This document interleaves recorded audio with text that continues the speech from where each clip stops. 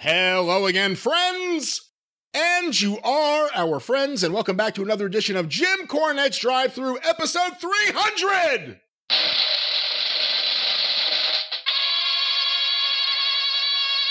It didn't work. Didn't sound that good. That was our goddamn budget for the day for the special effects. That's all right. Oh, fuck your slide whistle. All right, well, this is Jim Cornette's Drive-Thru. I'm your host, the great Brian Last. And here is the star of the Drive-Thru, the man responsible for this show, Mr. Jim Cornette. Oh, goddamn it. That's episode 300 because you get mad that you can't out-sound effect me. You just just give me the cold tag, iceberg tag. My hands are bitten with frost. I did not concede bitten, that. I say. I didn't concede that. That's colder than the tag that dog gave to Watts in the Superdome. Good Lord. All right, so it's episode number 300, and am I to understand that we believe that we now have full cable coverage on this episode? Is that what I'm understanding? I believe so. Cable penetration nationwide. We're on the satellite. We should be penetrated everywhere. The entire nation. We have fully penetrated not only the nation but the world with the new, improved, space-age, gourmet, restaurant quality, high-dollar platform or server or megaphone or whatever the fuck it is we're using now to avoid any potential issues with the technical problems people have had in the past because of another party that we'll have more on with the experience this week that we have ixnayed out of this equation. He's figured out, not figured in. And now everything should be moving seamlessly and flawlessly. Is this correct? This is correct, yes. Well, good. That's two things we got fixed this week. My phone's back, Brian. Hey, all right. I guess the town's back to normal. No, now people are goddamn calling me. So it's back to normal, all right, but it's not good. But no, there was nothing wrong with the town. I was lied to. AT&T is on the list now, too. Hold on here. AT&T. See, we even got all kinds of sound effects. We're going all out on this program. Remember, I told you on the experience that we did, but since some people have been missing the podcast, which are, by the way, up on the official YouTube channel, official Jim Cornette. It's all there. You don't have to miss anything. Catch it over there, and now we're all caught up. But I said on the last program, we had severe thunderstorms, not as bad as we've had in the last 6 months or so, but a severe thunderstorm a week ago Sunday night. The next day, I pick up the phone to make a phone call, and I don't have a dial tone. I've got meh. And so I mentioned that, as I later found out, nobody could call me. It would just be automatically disconnected, and I obviously could not call anybody out. So and Stacy's at her mom's house for her mom's birthday, so I get the cheap cell phone that I've got that I keep in my truck and never use, and call AT&T, where I am put on the phone after some procedural difficulties, finally get a human being, but he ain't from here.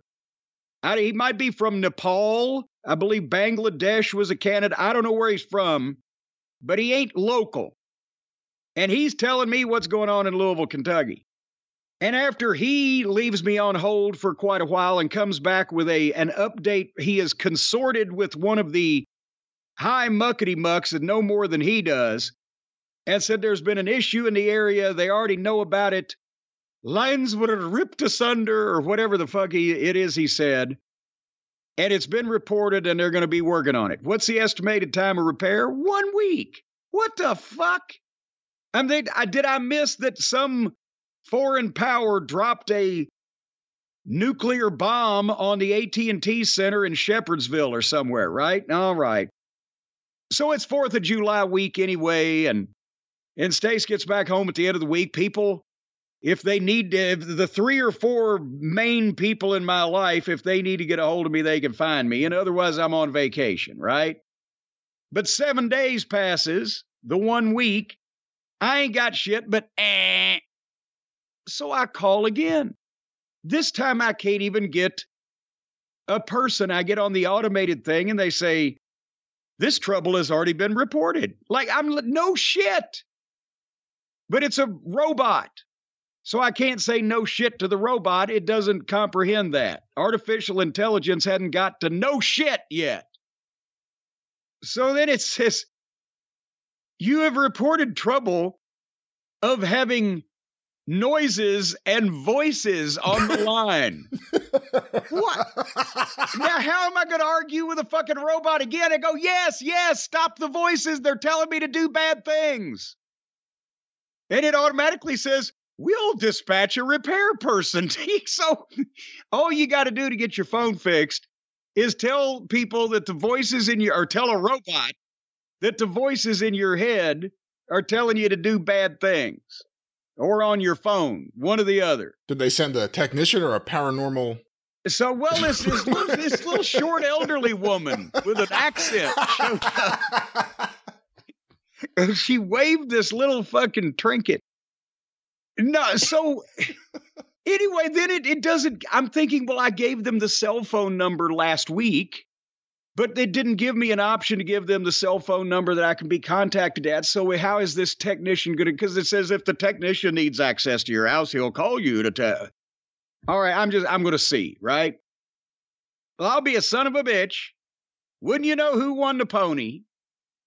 By about 1 or 2 o'clock that afternoon, the AT&T phone truck is pulling up the drive. And I'm like, I talked to an actual person that told me it'd be a fucking week and just sit there and hold my peat in hand. But I talked to this robot and mentioned that the voices in my head are telling me things, and this guy's here in 4 hours. So he's got outside on the pole, and he's got a dial tone at my pole. So there was, and I told him what had happened in the conversation that I'd had with whoever on the phone. And he said, there's no fucking problems here. There's no. And I said, and I've got a dial tone right there at the pole, right? He said, yeah, somewhere between the pole and your house is the issue. So that could have saved me a week if this motherfucker hadn't fucking, I don't know where he thought things were bad, whatever. So moving on. This guy comes in the garage now, where the phone at my breaker boxes and the cable and everything comes in there, right? Where it goes underground from the pole and then it comes into the house and it ends up there, and then it's distributed and disseminated to the various points in the house.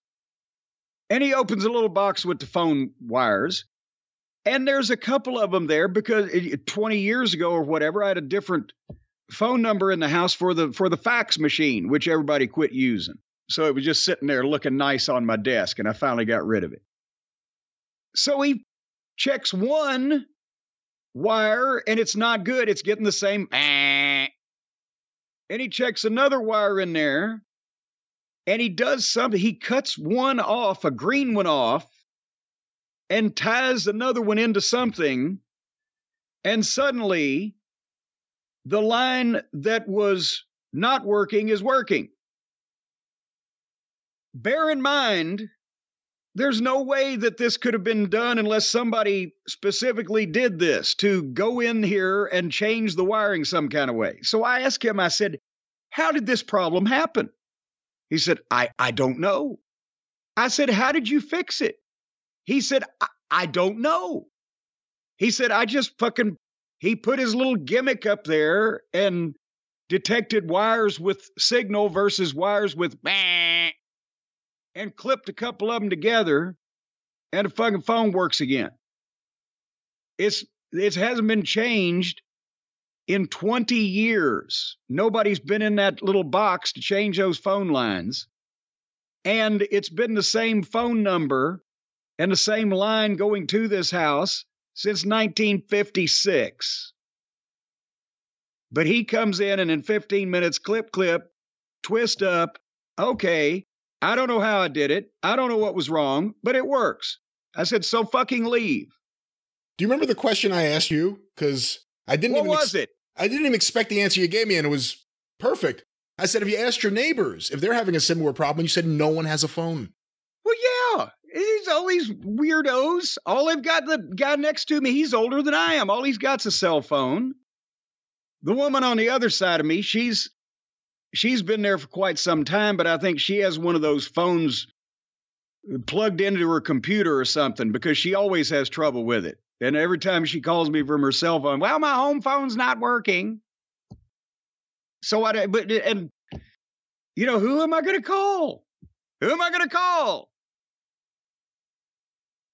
Anyway, so if you want to call me, folks, well, now I'm way behind on all this shit anyway. So if I haven't called you in the last week, I couldn't. For once, I have a legitimate excuse besides if I only had time. But this is your program. There's been 299 of them. That's right. Is it going to end here, or are we going to proceed? Technically more, because remember, way, way, way back, there were miniature episodes behind a paywall. So technically there are more than 300 episodes, but 300 free episodes. But you can't get those unless you go to the Patreon and subscribe to our official Patreon. Is it French? It does sound better that way, doesn't it? Patreon. If you patronize our Patreon, then you can hear all those lost episodes from years ago. That's right. Go to patreon.com/Cornette and check those out today. But a lot of things happening in the world of wrestling this week, Jim. Let's start talking about them, and we have a lot to catch up on. And we have another experience to record in just a few days. So there's a lot going on. Let's start with the really, really sad news here as we start the show. Matt Hardy is still wrestling. Yep. Yeah. Unfortunately, we hate to have to bring that to you, folks. What the? And he's better at that than he is at Twitter.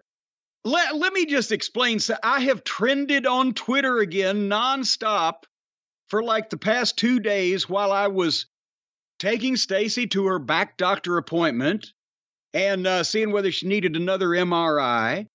And I was out in the yard trying to get some work done in between these rainstorms, and I vigorously rubbing Harley's belly, as well as trying to run our various business enterprises. And I don't know whether it's the Hardy faithful and the AEW faithful and just the people with no lives have continued to make me and you, Brian, both of us trend. At one point, we were both trending, and you were trending more than I was trending, you trendy McTrenderson. At one point, apparently, I've been sent all these screen caps. I was the #1 trending item in sports. At one point, it was me and Pete Alonso from the Mets, so that made me happy. At another point, it was me and Eddie Murphy from Long Island, so that made me happy. 2 Long Island guys, Nassau County. They kept us alive while we, basically went about our business, and we want to thank everyone for the extra added exposure of not only us as prominent people, but yourselves as complete morons. You know what kind of upset me? It was all happening, and as it was happening, we started getting these comments. I can't wait to hear about this. And I'm like, fuck, we still have an episode to drop before we can even record the episode to talk about this. Well, and for the people who have been living under the proverbial rock, or who are lucky enough not to be on Twitter at all this emanated from Matt Hardy. Apparently, I guess it was late at night. Does Matt drunk tweet? Everything was spelled approximately correctly. There was some questionable, grammar, but that would be normal. But he has to, late at night on a Saturday or Sunday night or whatever it was on a weekend, get on Twitter. And he's, remember, folks, a grown man, nearly 50 years old, telling people that they should give his other grown adult friends, grown adult males, supposed professional athletes, their flowers. They don't praise Kenny and Maddie and Nikki enough. They should give them their flowers. Now, this is a quote, and don't worry, we're going to quote everything, folks. If you want to hear this exchange, we're going to be reading it. But he wanted to give his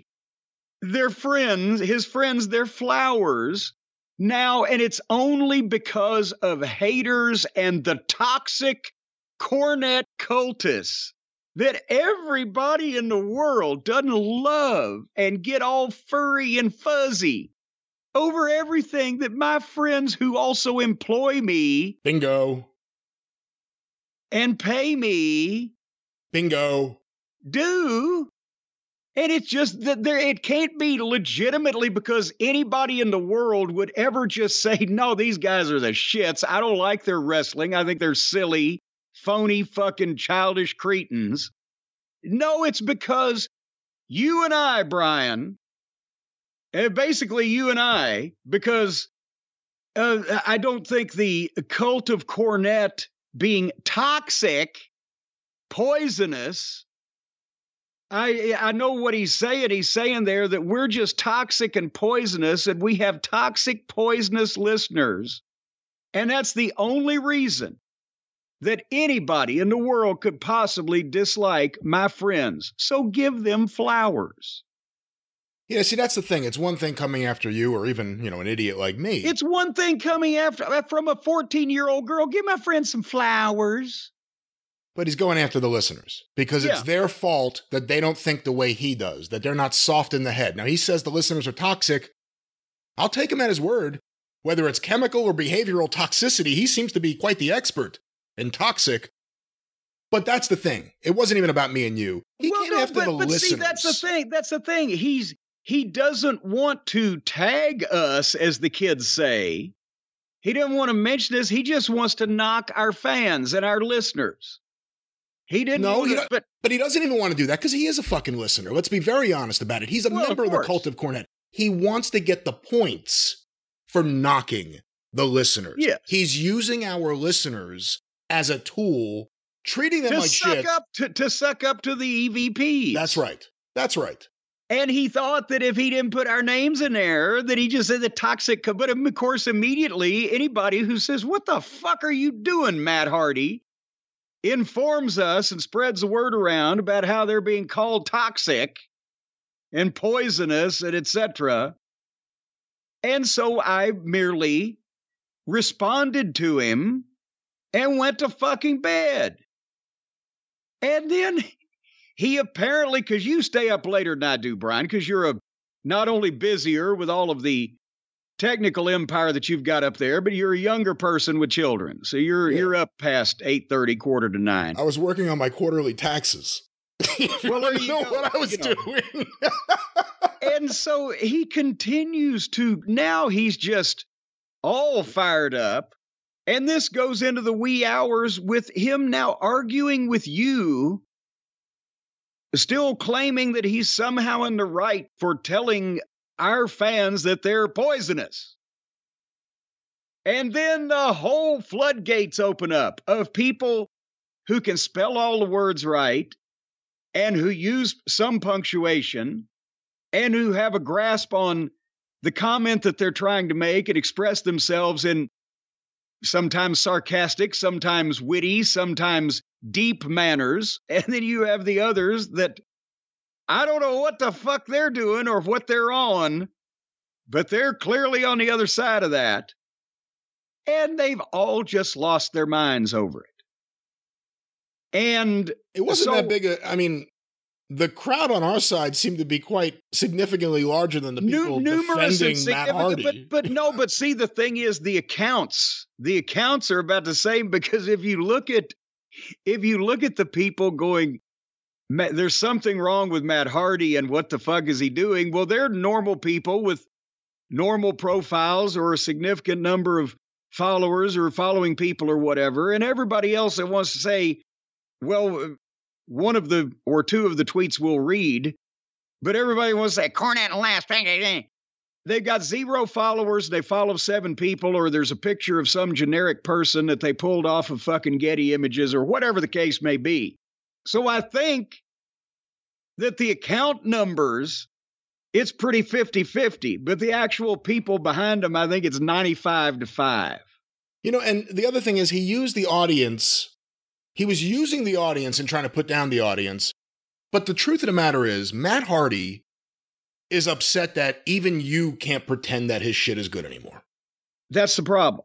The problem is that we come on here and honestly talk about what we think of what we watch.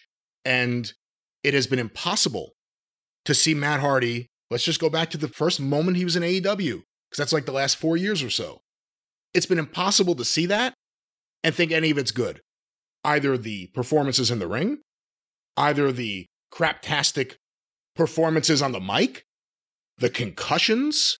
Well, and let's be fair, the way he's been booked also, which may or may not be his fault, or he may or may not have contributed to, because that's up in the air. Tony's also probably had a big hand in that, but how many times have they damaged his brain and couldn't figure out how to put the Hardy Boys back together? And this is the thing we've never said. The Hardy Boys aren't a draw. We said they aren't a draw now because of the way they've been put back together. I booked Matt and Jeff Hardy in Smoky Mountain Wrestling when they were teenagers.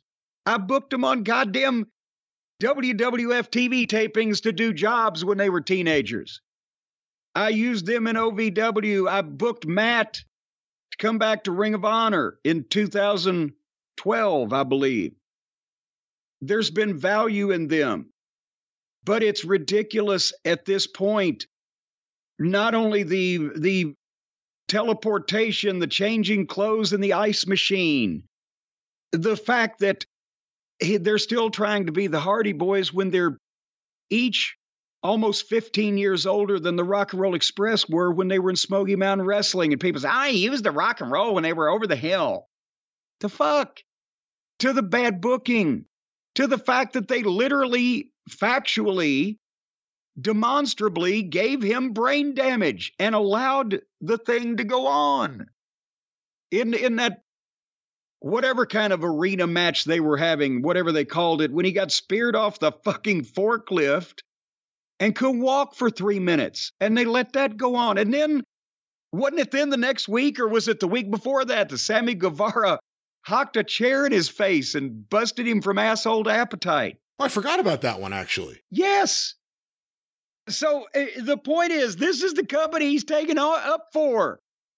And the only thing we've said is that goddamn Matt should be ashamed of himself for the past few years for changing clothes in ice machines and teleportation and trying to do all this shit that he can't fucking do, instead of trying to be a force for good and logic as a veteran, saying, don't do this stupid shit, you're going to kill yourself.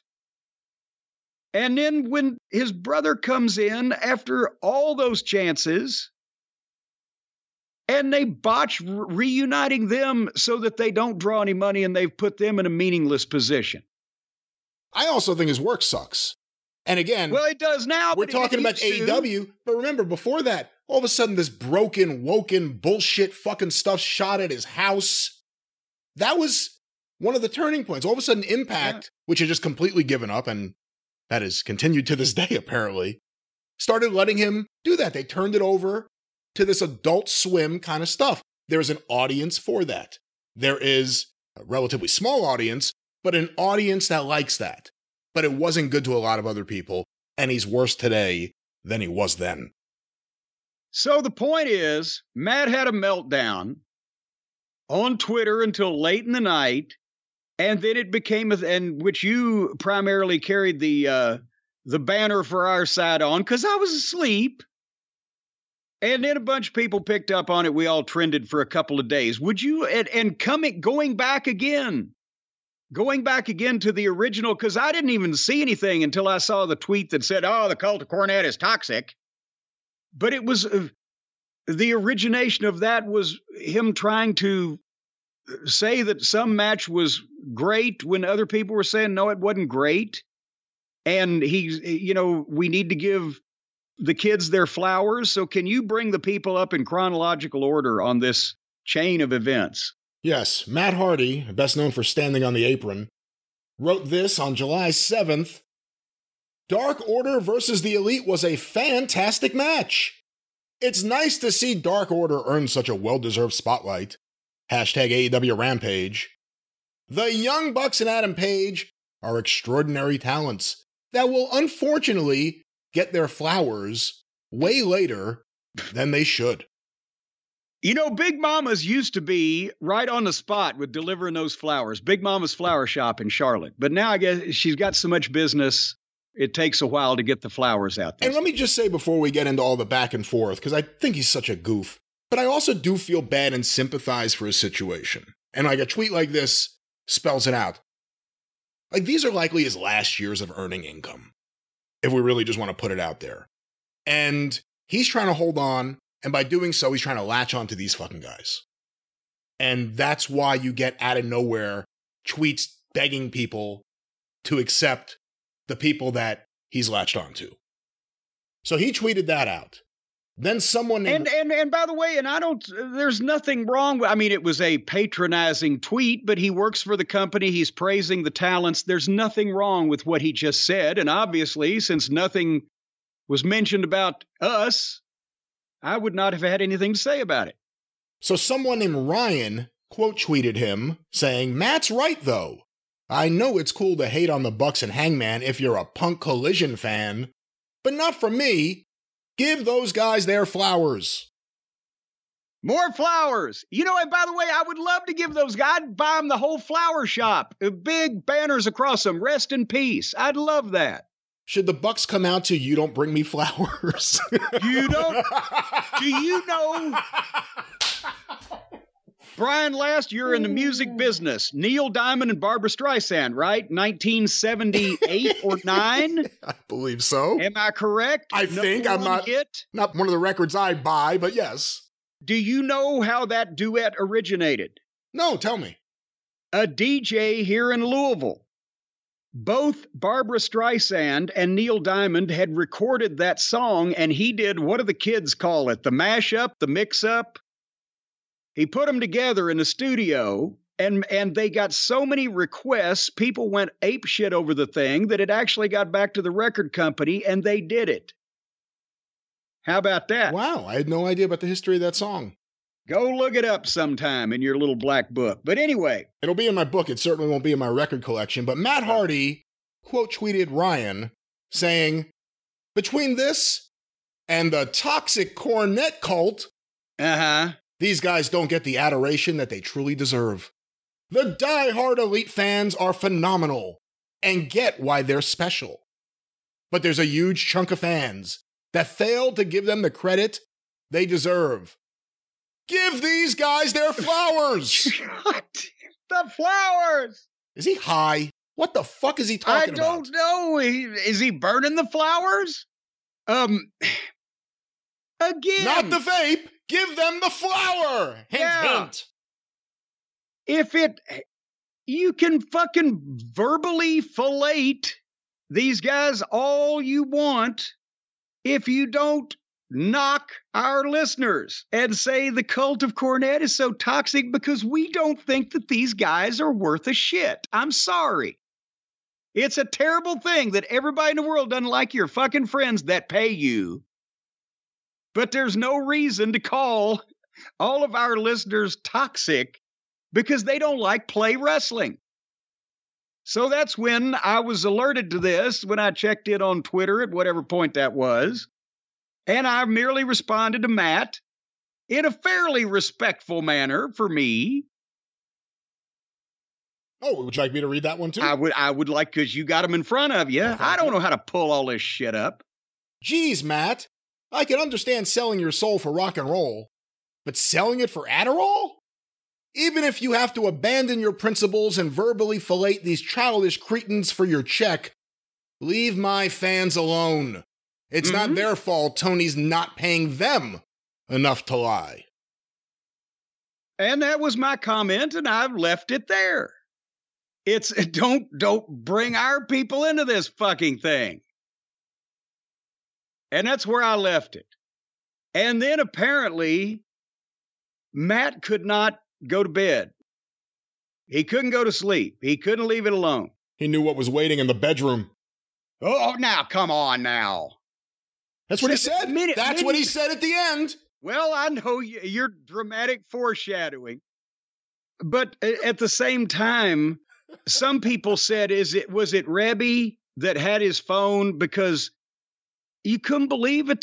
He's going to go on and argue this all fucking night, right? But people could believe she would because she does sometimes. No, we did hear that from a lot of people. And to be honest, I'm not too familiar with her prose, so I could figure out if the writing style is hers or not, but it doesn't matter. Shut up, turn off your phone. Don't try to go back and forth. You're not going to win. So after you were off the computer, which I knew, Matt Hardy responded, "Geez, Jim, I haven't sold my soul. I'm sticking to my principles and telling truths. I feel morally obligated to do right by my friends, although that's probably foreign to you. I earn a check because I'm great at what I do and still employable. Keep on seeding dissension amongst fans with your shtick. It's too sweet."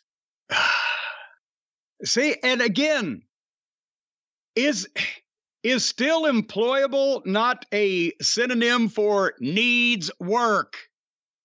And also, is if I am 82 years old and I'm sitting under my dogwood tree petting Harley the Fourth, are people going to go, boy, it's a shame nobody will give him a job? What the fuck?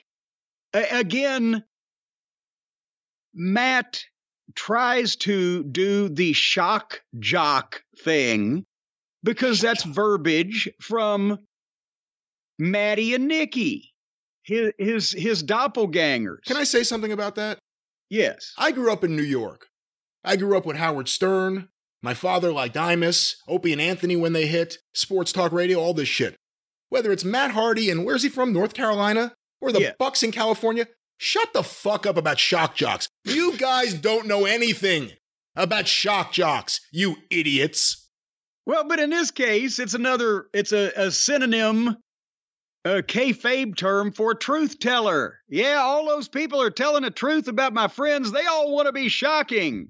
No, we just want to get your fucking friends off our television. But you see, this is part of the bigger problem, which is that, and I posted something about this on the Cult of Cornette Facebook group. If you talk to people in wrestling, and if you talk to wrestling media personalities or whatever the fuck everyone is, you get real stuff. You get real talk. You get gossip. You get real opinions, real thoughts. A lot of these people, when they get on the air, those opinions and thoughts are gone. They're not going to say what they really think, and you understand why. They don't want to upset people, or maybe they want to edge their way into a job one day for one of the companies. There's a lot of that. There's a lot of that out there.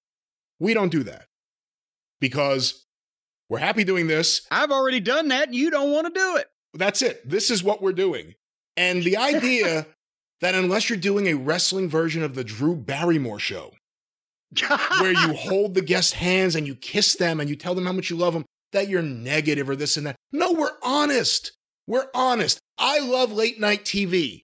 I love David Letterman. I thought Craig Ferguson was the last great late night talk show host. Conan, Tapes of Cavett, and Carson. I love all this stuff. I can say Jimmy Fallon sucks. And I'm allowed to say I am happy James Corden returned to England because he sucked too. You can appreciate good stuff and point your finger and say it about the bad stuff. And again, a lot of the things that people get upset about that we talk about, everyone in the fucking business talks about. Of course. They're just not prepared to go on the record saying it. I'm not looking to be friends with wrestlers. I don't give a fuck.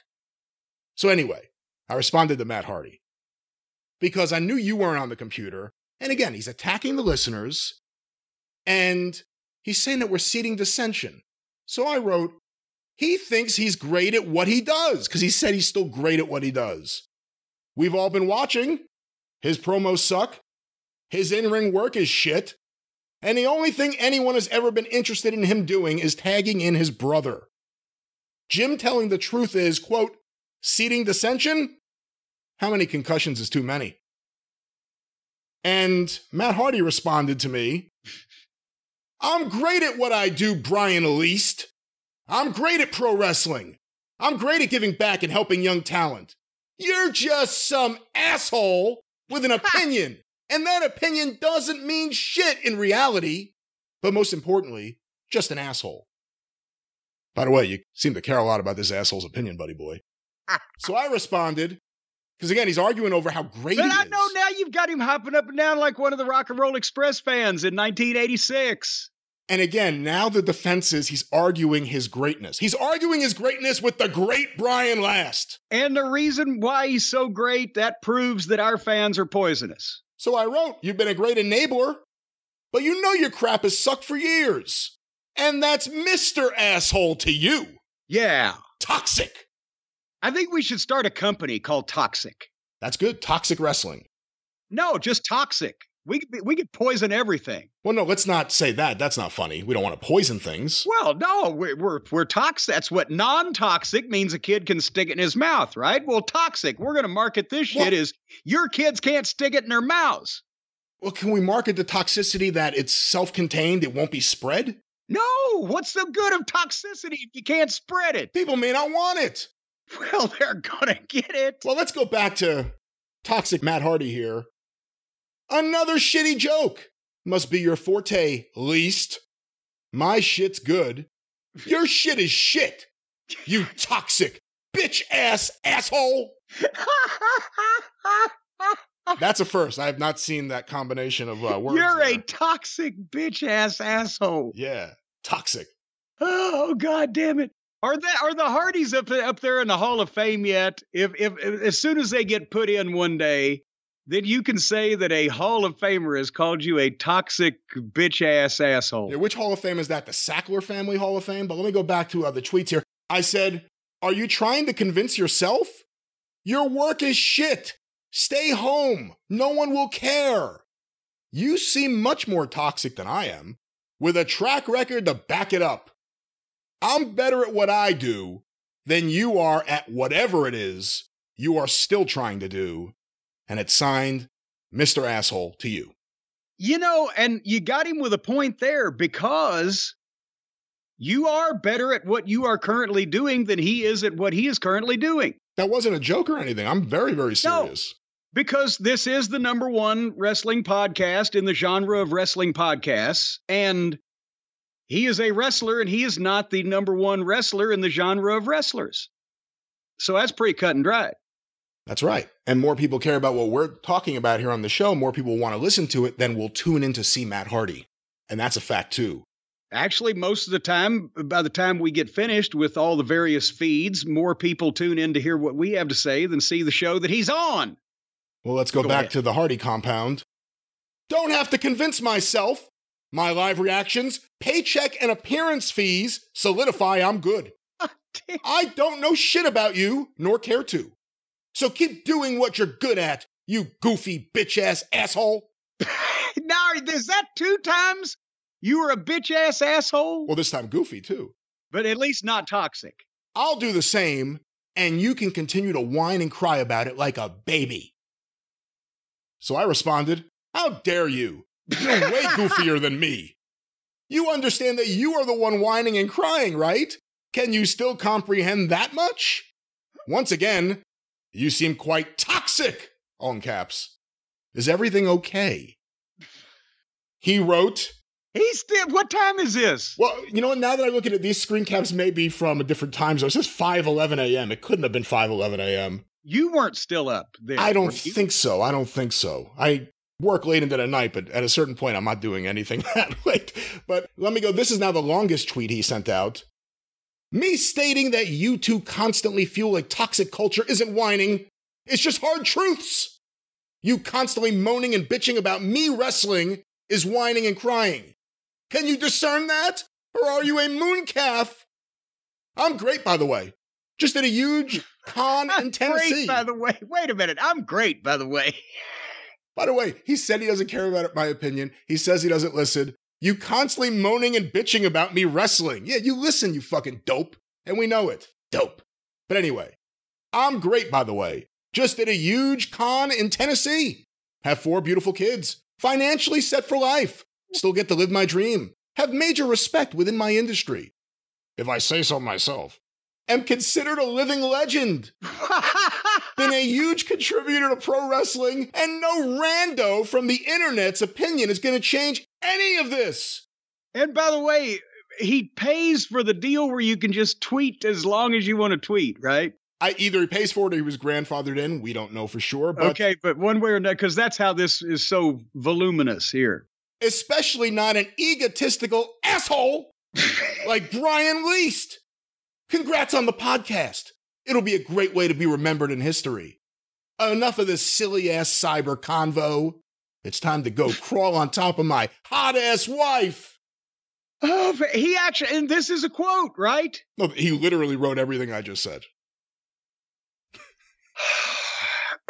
Yeah, and by the way, I will be very happy within wrestling to be remembered for the rest of history as being behind this show. Absolutely. 100%. We're the biggest thing ever. Don't ever forget that. And it's only getting bigger. But anyway. And it's even got a vein on it now. But anyway, he left it with, he's going to go crawl on top of his wife. Now, I didn't see this, I don't think, until the next morning. But I wrote back, are you crying again? We call the bad shit bad. We call the good shit good. You wouldn't be whining if you had produced anything in the last several years that we could have said anything good about. However, as you know, your work is shit. Have you thought about talking to someone? And at this point, many of the listeners started sending him links to BetterHelp. And so, obviously, when I got back on Twitter, did I answer him one more time? Did I say one more thing to him? You did, because you didn't know any of this had happened. That's right. So, because the next day, I'm like, what in the flying fuck is going on here? So the next morning, you retweeted one of Matt's claims of how spectacular his life is because he did a convention in Tennessee. It was Fanboy Expo, by the way. Remember a few years ago, I told the story about Dave? Dave! I remember that. Couldn't help me find the fucking hotel I was supposed to be at, and his cohort, Tony Hunter, that moron. Go ahead. But you tweeted out, I'd like to thank Great Brian Last for staying up into the night toying with this concussed ex-great while he was protesting too much about how successful he is. I go to sleep too early on Saturday nights to have time to play with kids. Golly, Matt. Don't you have signings to do?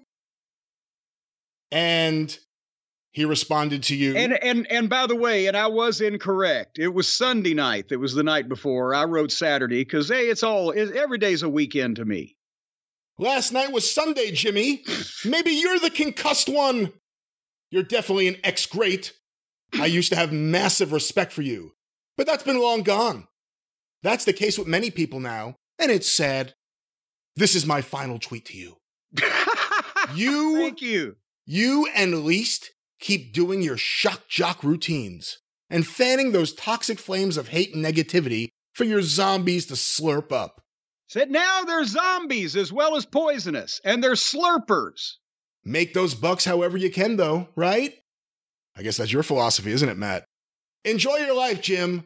I'll certainly enjoy mine. And hopefully, I was about to say, hopefully he will live long enough to enjoy it if they don't keep damaging his brain over there in that company he's taking up for. So I responded, I know it must upset you, but it's 2023, and the, quote, shock jocks matter more than you do. Do what you do best, and just tag in Jeff.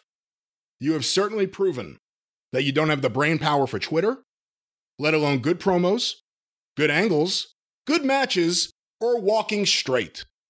Oh. And I don't think he responded after that. No, he didn't. And it was, a lot of people were saying a lot of bad things about poor Matt because of that display that he had to go through. And I'm sorry for that. But as well, I looked at my Twitter, and remember I said a bunch of these are just, they're obviously fake accounts because they have no profile, generic picture, single digit in followers or whatever the case.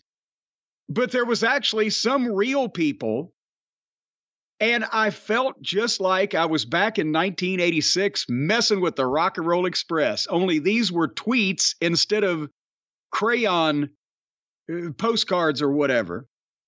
But Brian, that's the thing is our fans, I guess they are toxic. We've heard they're poisonous. They're zombies. They eat flesh and slurp hatred. And, they can only aspire and hope and dream to be as refined and classy and dignified and tolerant and verbose and eloquent as the Hardy fans and the Hardy supporters out there that are obviously non-toxic, that obviously children can put these people in their mouths because they're not poisonous. And I got a bunch of them, but I retweeted a couple of specific ones because it was kind of indicative. But this person was even a little bit more, eloquent than most of the Hardy supporters who, as I mentioned, are non-toxic and very refined and eloquent and tolerant. Would you read a couple of those missives, please? Yeah, I have a couple here. Jace, you're going to have to bleep a few things here, but I'm going to read it as it was. Oh, what now? Wait, now, since we're not using this language, we're reporting language that was used to us. Is that still? It could still cause a problem for certain words, yes. So then read it slowly, where the people will have time to mentally fill in the blanks on the beeps. Don't make the beeps too loud, Jason, really, so it doesn't shock them. So you'll get the full effect of what this, again, exceptionally tolerant and loving and caring and benevolent individual was saying about the toxic fans that we have and myself. Yeah, we received a lot. We received a lot from the toxic Hardy fans, the toxic Elite fans, a lot more toxic than anything I've ever seen from the Cult of Cornette. But it's hard for those people to as a matter of fact, this could be poisonous to your ears, folks. So anyway. Well, this was tweeted out from Atasha Blevins at HardyFan24. And surprise, surprise, her image is her with Matt Hardy. I'd like for you two to go suck some more dick. Fuck both of you pieces of shit. Your moms should have swallowed your bitch asses. At least Matt Hardy's birth certificate wasn't an apology from the condom factory. I didn't even read this before. I didn't see that. Fuck you two yeast-infected cum bubbles. You're nobodies. And by you're nobody, Y-O-U-R. Yeah. You're nobodies. Yeah. You're nobodies till somebody's loves you. And here's another one from her. I bet that's why your last name is Cornette. Your mom used to suck cock that probably had corn on it after pulling it out of someone's ass. Sucked so many and swallowed so much, she named her dump after it. When you open your mouth, dicks fall out. Fuck you and your boyfriend, bitch. But at least I'm not a bitch-ass asshole. Fuck you and your boyfriend had an exclamation point. Bitch has nothing. It's just bitch on its own. Just bitch and it trailed off. Yeah. And now there's an update on that. So many people, believe it or not, this woman, and I use the air quotes, this woman not only didn't delete her whole account, or I don't even think those tweets, but when people deluged her about what is mentally wrong with you and talking about what she had said, her final response, I think, the next day or whatever, well, I was just mad. I shouldn't have said those things, but I was mad. And then she sent out a tweet apologizing to me and you, Brian. Have you seen that one? I actually had not seen that, no. Yeah, I saw that this morning. Well, I guess I shouldn't have said all that stuff, but I was mad, but I shouldn't speak that way. Apology accepted. I don't know. Have you seen the picture of her? You know, let's just say a few things here. One, it's a popular thing to blame everything on Jim Cornette, and now blame everything on his audience, because his audience are just mindless people. They're zombies who can't think for themselves. And there's so many of them. You know, goddamn, if The Walking Dead had had a cast like this, they could have fucking taken over the whole goddamn world. Hey, listen, every single week, there are a lot more fans of these shows. Every single week, there are less people that care about Matt Hardy. There aren't any more new fans for Matt Hardy. This is it. This is the end. And he wants to blame us. He wants to blame us for giving honest thoughts about his work. No, you know, it wasn't even his work. At first, it was his friends' work that didn't get their flowers. No, but this, based on what he said, this then the true thoughts came out. Right. This goes back to the fact that his work has been shit for a very long time. And Matt Hardy is upset that we're just not going to do the Drew Barrymore type of wrestling programming that everyone else wants to do. And if you like that kind of stuff, go there. This is a show. These shows are built on honesty. We're honest with the listeners. I don't care what the wrestlers think or the promotions think. I care what the listeners think. And I'm not going to start hiding my true feelings about these guys because it'll upset people. I don't care. I'm not looking to be friends with them. I'd rather be able to give an honest assessment to the audience. I wish I could say the same thing about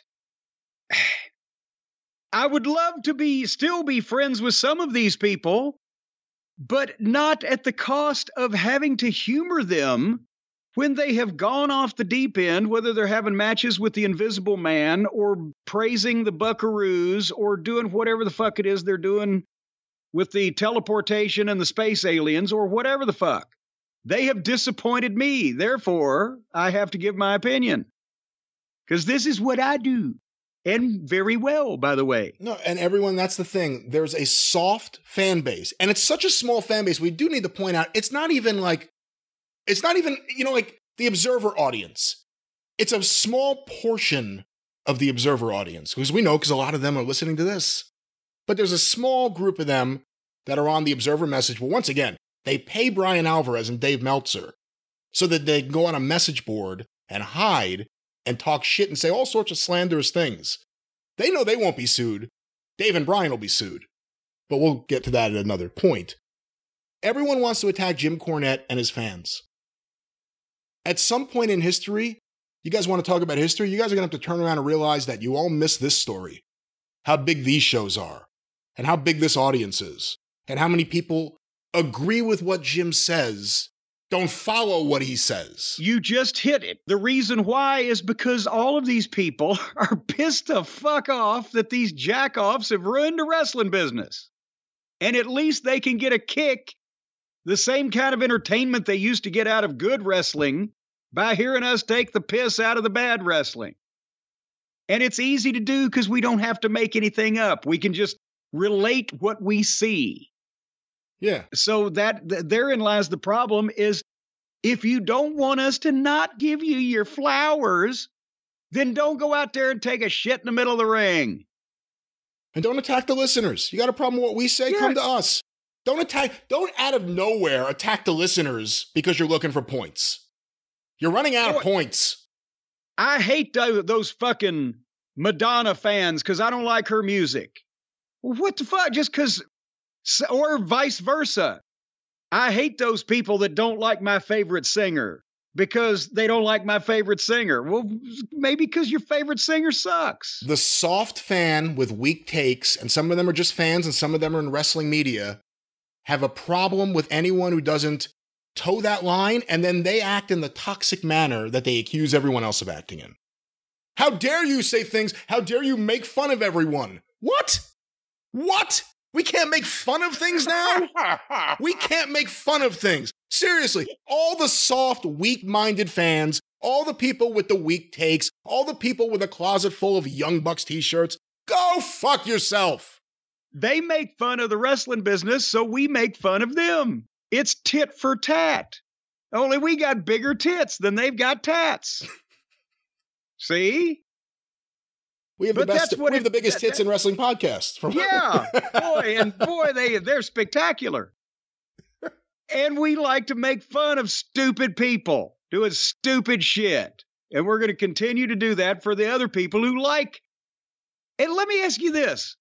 Brian, you're a big baseball fan, right? So isn't this human nature if some player made the team on the Mets this year and every time he got an at-bat, and swung at the ball, he lost his grip on the bat, and it flew and beamed the fucking pitcher in the goddamn head every single time. After about 5 or 6 of those, wouldn't people start making fun of him? It would happen after the first one, and after the second one, people would think something's going on. After the third one, it would be the biggest scandal in sports. But it would be hard to do that on purpose, wouldn't it? It would have to be an accident. You couldn't nail the guy, but nevertheless... a lot of fans would be making some fucking fun out of him, right? What about old Titus O'Neil that entered the Royal Rumble head first under the ring? He's never lived that down, but guess what? That's human nature.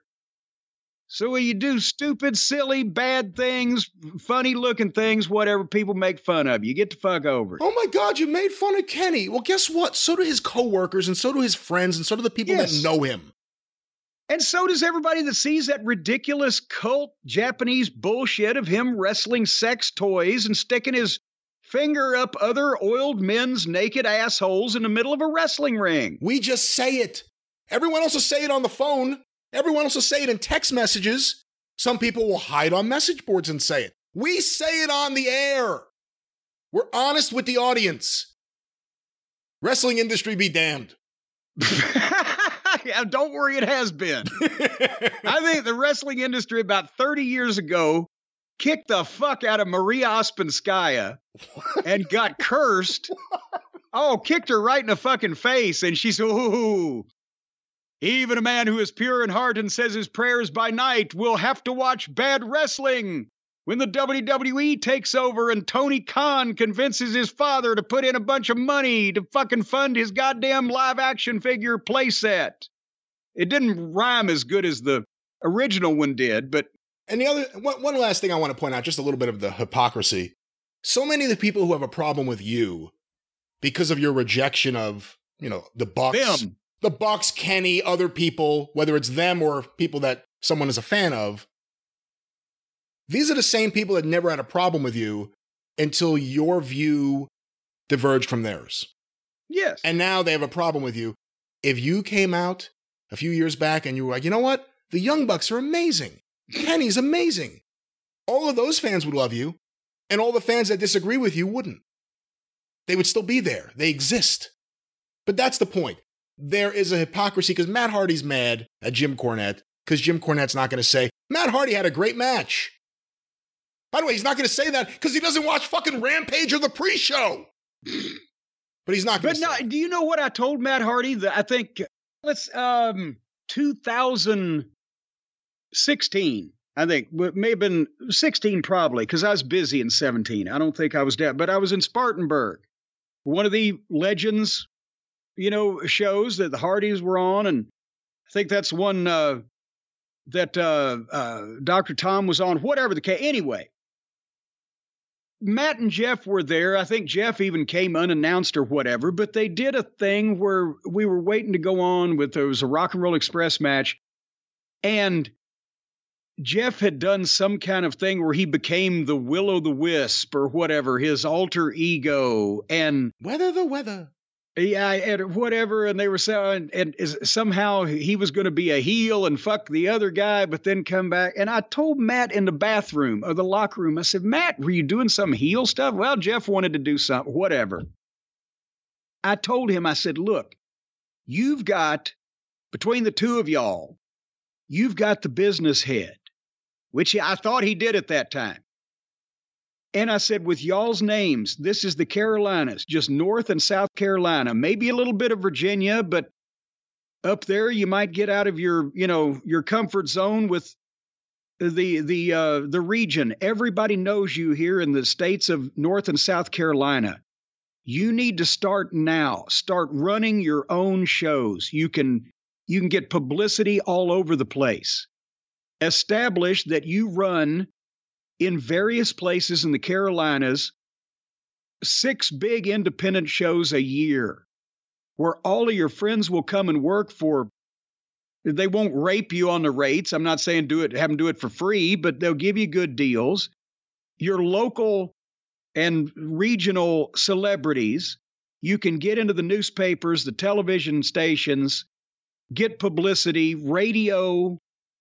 Start working on that now. And if you establish something like that, if Impact wants to come in the Carolinas, you can promote their big live event because you got the connections. You can make money as a promoter of your own shows or helping to promote other events for other companies that want to work with you. And you can establish relationships with some of the medium-sized buildings in the Carolinas to where if they're going to have wrestling, they will call you, say, this other group wants to fucking... These are the things that people don't understand about being in the wrestling business and running regular locations. The building will call you, hey, another wrestling promotion wants to run. You going to give me a show next few months? And I'll tell them no. Shit like that, right? And then he's got a part of the country sewed up where he doesn't have to travel far from home. He can promote fan fests, autograph sessions, and you can make 6 figures and not fucking be away from home, but maybe 10 nights a fucking year if you want. But instead, he's getting speared off fucking forklifts. So I've given up. Yeah, well, that's that. And don't call our audience toxic, all right? Keep your brother off the road, keep your wife off the internet, and don't worry about our audience. And it's Mr. Asshole and Mr. Toxic to you. That's right. You're Mr. Toxic? I'm Mr. Toxic if you're Mr. Asshole. You want to trade? How about the system of Dr. Tar and Professor Feather? That's an overlooked Alan Parsons Project classic. Boy, I guess so. You don't remember? I'd say it was on the Tales of Mystery and Imagination album. I don't know that one, no. Oh, it's fantastic. The whole side, actually. A Dream Within a Dream, A Cask of Amontillado, The System of Dr. Tar and Professor Feather. It's amazing. Amazing music. Well, Jim, moving on from the Hardy Party drama, let's get to some other news and happenings in the world of wrestling. Let's go to some sad news. And a lot of people, of course, naturally got in touch with us and wanted to get your thoughts on this. News breaking this morning as we are recording, the passing of Mantar Mike Halleck. Well, yeah, and obviously I saw this, early. Well, you had told me first, and I got on Twitter and saw a bunch because people were, including us in it because of the... And I didn't dislike this guy at all. I'm not trying to say anything bad about him, but he literally was Mantar for like, what? Was it 6 weeks? Did he last that long? I managed him, I think, at one taping twice, or maybe spread over 2 tapings. It was kind of a rib on me. I think I don't know how he got booked and got there, to be honest. And I think when Vince saw the outfit and the bison head or whatever it was, I think he just kind of tuned out. But anyway, I really only interacted with him those few times, and he didn't last long in the WWF because the gimmick, it just didn't work. He had a career. I saw on PW Insider, the retrospective, they did some clips. He wrestled as Bruiser Mastino. He was, did tours of Germany, was in, I guess one of the clips I saw was, I think it was either in Japan, England, somewhere. He was worked around the world, had worked in Canada, was in Memphis at one point. That just the gimmick and just the preposterosity of it is what registered with people, and we've told the story a few times. So I hate to hear that he passed away and we have no, information on, what happened. And he was only 55 years old. I knew he had to be younger than me, and I was like, geez. So, we really don't know anything more than that, but we had to comment on it just because so many people have brought the thing up. Hey, you as a tape trader, you were watching stuff from everywhere but Antarctica. And Germany. How did you see anything of his other work besides Mantar in the WWF? I never had seen him before he got to the WWF, and that was kind of what launched, like, who's this guy? Where is he from? Usually, like, when someone showed up there, domestically, you kind of knew, if you were a smart fan or just someone who read the magazines even, you knew the name. Yeah. You kind of had seen them somewhere.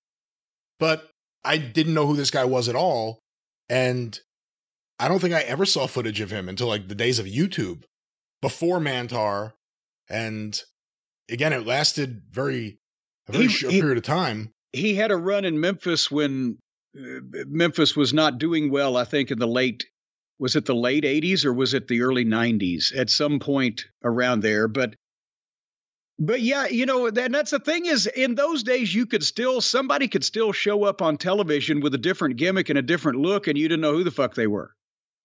How long before you went out with him on TV did you actually meet him? Like 20 minutes. Like no, that was why I thought it was a rib somehow, because they literally said like 20 minutes before the fucking match went out. I think he was one of the first matches at the taping.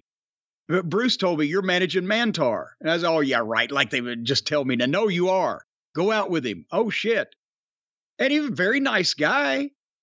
I don't know whether it was nerves or what, but his timing, as we've mentioned, I don't want to speak ill of a man who's just passed, but his timing was an issue in that match, and it wasn't real good, and the gimmick he couldn't get in the ring with the fucking head on. And I'd seen Yukon Moose Cholak when I was 12, so I knew what was going to go on here, but he had to wear it, and then he had to carry it, and then and it wasn't a good match or a good gimmick or whatever, and like I said, somebody has said to me on Twitter, I've seen you with Mantar in 2 different matches. It may have been 2 matches that taping. I don't know, but it didn't go long. They may have sent me. Did he have a match with Brett or somebody that they sent me out maybe to take a bump? I don't know. You said he had timing issues. Did a lot of guys who weren't used to WWE rings have timing issues or different issues because of the size of the ring, let alone the ropes? That may have been part of it. Because one of them I remember, but also he was trying to wrestle. He was trying to do, Mantar, like he was revving his feet up like a bull charging or whatever. He charges into the turnbuckle and the guy moves and he hits the buckle and he staggers back and weebles and wobbles for like 5 seconds without turning around. And I just, oh man, stuff like that. Several of the reports have referred to him as a member of Camp Cornette. Do you consider him an official member of Camp Cornette? No. I'm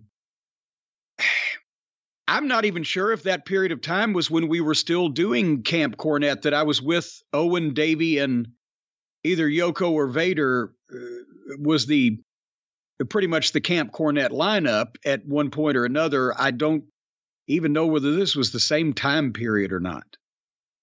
I have a feeling, boy, I'll tell you what, if he had been welcomed into the group as a full-time member, I can't imagine the fun that Owen and Davey would have had with Mantar's gimmick, at least.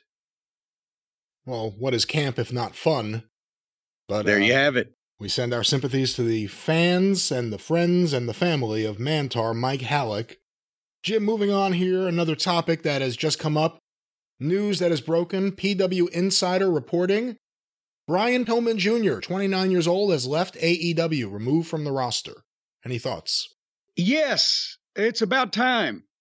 And I wish they'd done it sooner. Because it's been obvious for, how long? That they weren't going to do anything with him. He was not going to be featured on any of the television programs. We don't know what they did on YouTube, but we've also heard that the YouTube matches were just rapid fire matches, 3 minutes with green guys against green guys. Get them in and get them out. Let's have 18 matches. Let everybody play. He wasn't learning anything. Not only was he not learning anything, even if he was the smartest guy in the world, if you never see him, he could be the best wrestler in the world. You wouldn't know it because you're not seeing him. But the point is, if he's not, they had a period of time, there was a window there, the dark side of the ring on his dad. I'm not conflating it with the Eddie Kingston piece, but there was another article or related articles about Brian Jr. at that period of time. He had sympathy. Remember, people were kind of behind him. Yeah. And they didn't, you saw him a few times on TV and he didn't do anything, wasn't allowed to do anything remarkable or memorable. And then you didn't see him anymore and that window closed.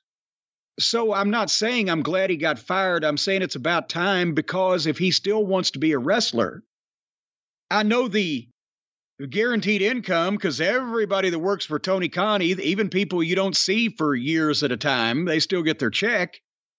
That's great, but if he ever wants to be more than what he is now, he has to go out and go somewhere else.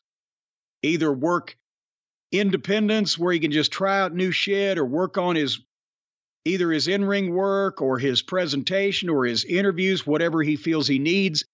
Maybe try out a new look, not changing himself entirely. He's Brian Pillman's son, but a new manner of dress or way of doing things. Will he get signed to one of the other companies that might use him more prominently so he can get some more experience being featured in angles? He's only 29. So that's why I say, he was making money, but he was sitting there aging away. So now he has the chance to go out and try to get better, find someplace else to go, something else to do, and see if he can get to the next level.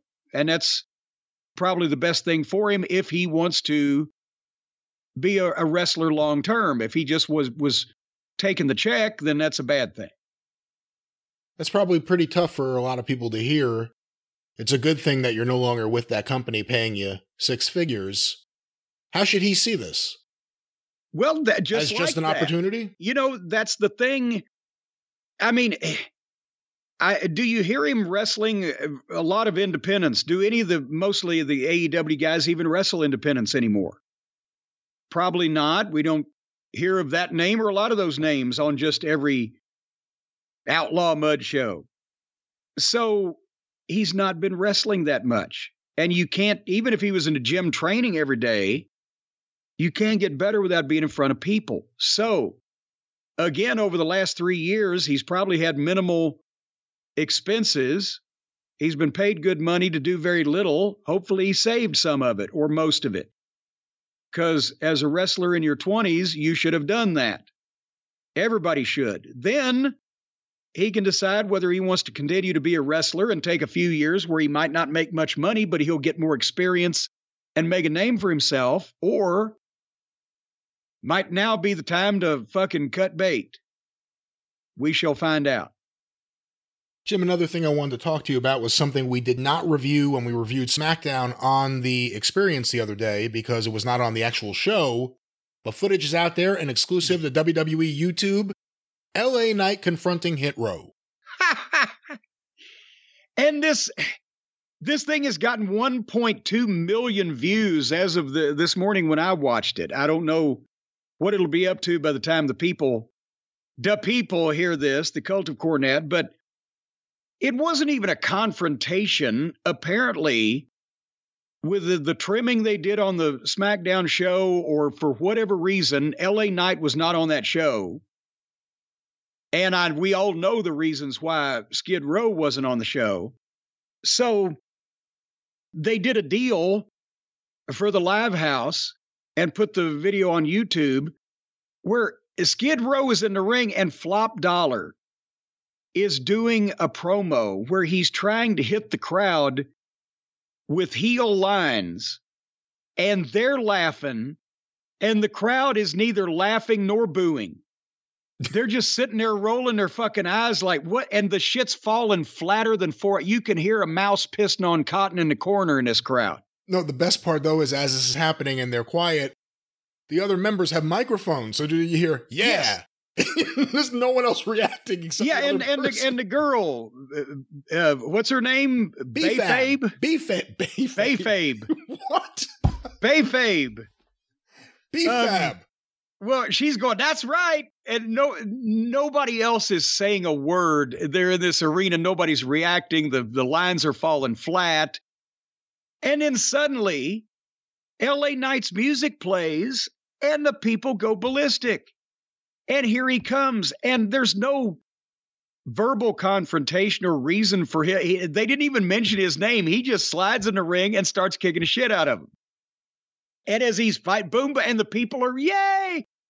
And then they stop him because it's two of them and the girl jumped out. It's two of them and one of him. So they stop him and he sells for him for a second. And now the people are booing everything that either member of Skid Row does because it's to LA Knight. And then as soon Flop Dollar is going to give him some kind of move while the other guys, up on the ropes glorifying to the fans. And LA Knight comes out of that and gives Flop Dollar the big cutter from behind or whatever, neck breaker. The point, again, Flop Dollar, it looks like some guy parking cars at the fucking local high school basketball game. One of the fathers just happened to wander into the fucking wrestling ring. And every time he tries to do anything physical, it looks like his arms and legs aren't hinged in the direction that most people's are. And it's odd. It's captivating, but odd. So boom, he puts him down and then the other guy jumps down and oh shit. And LA Knight hits him with some, throws him over the top rope out of the ring, I think. And it hit boom, boom. It just beat him up and shoved him out and then grabbed the mic. And of course the people are ballistic over him. And they do the LA Knight. Yeah. And then he says, I'm going to make it short and sweet. Tell him whose game this is. And LA Knight again. And he fucking rolls out.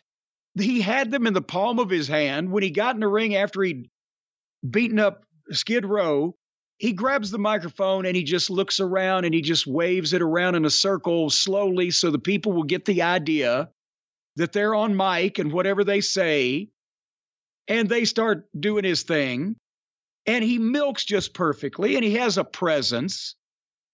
And, so this whole thing was under 3 minutes, but it tore the house down.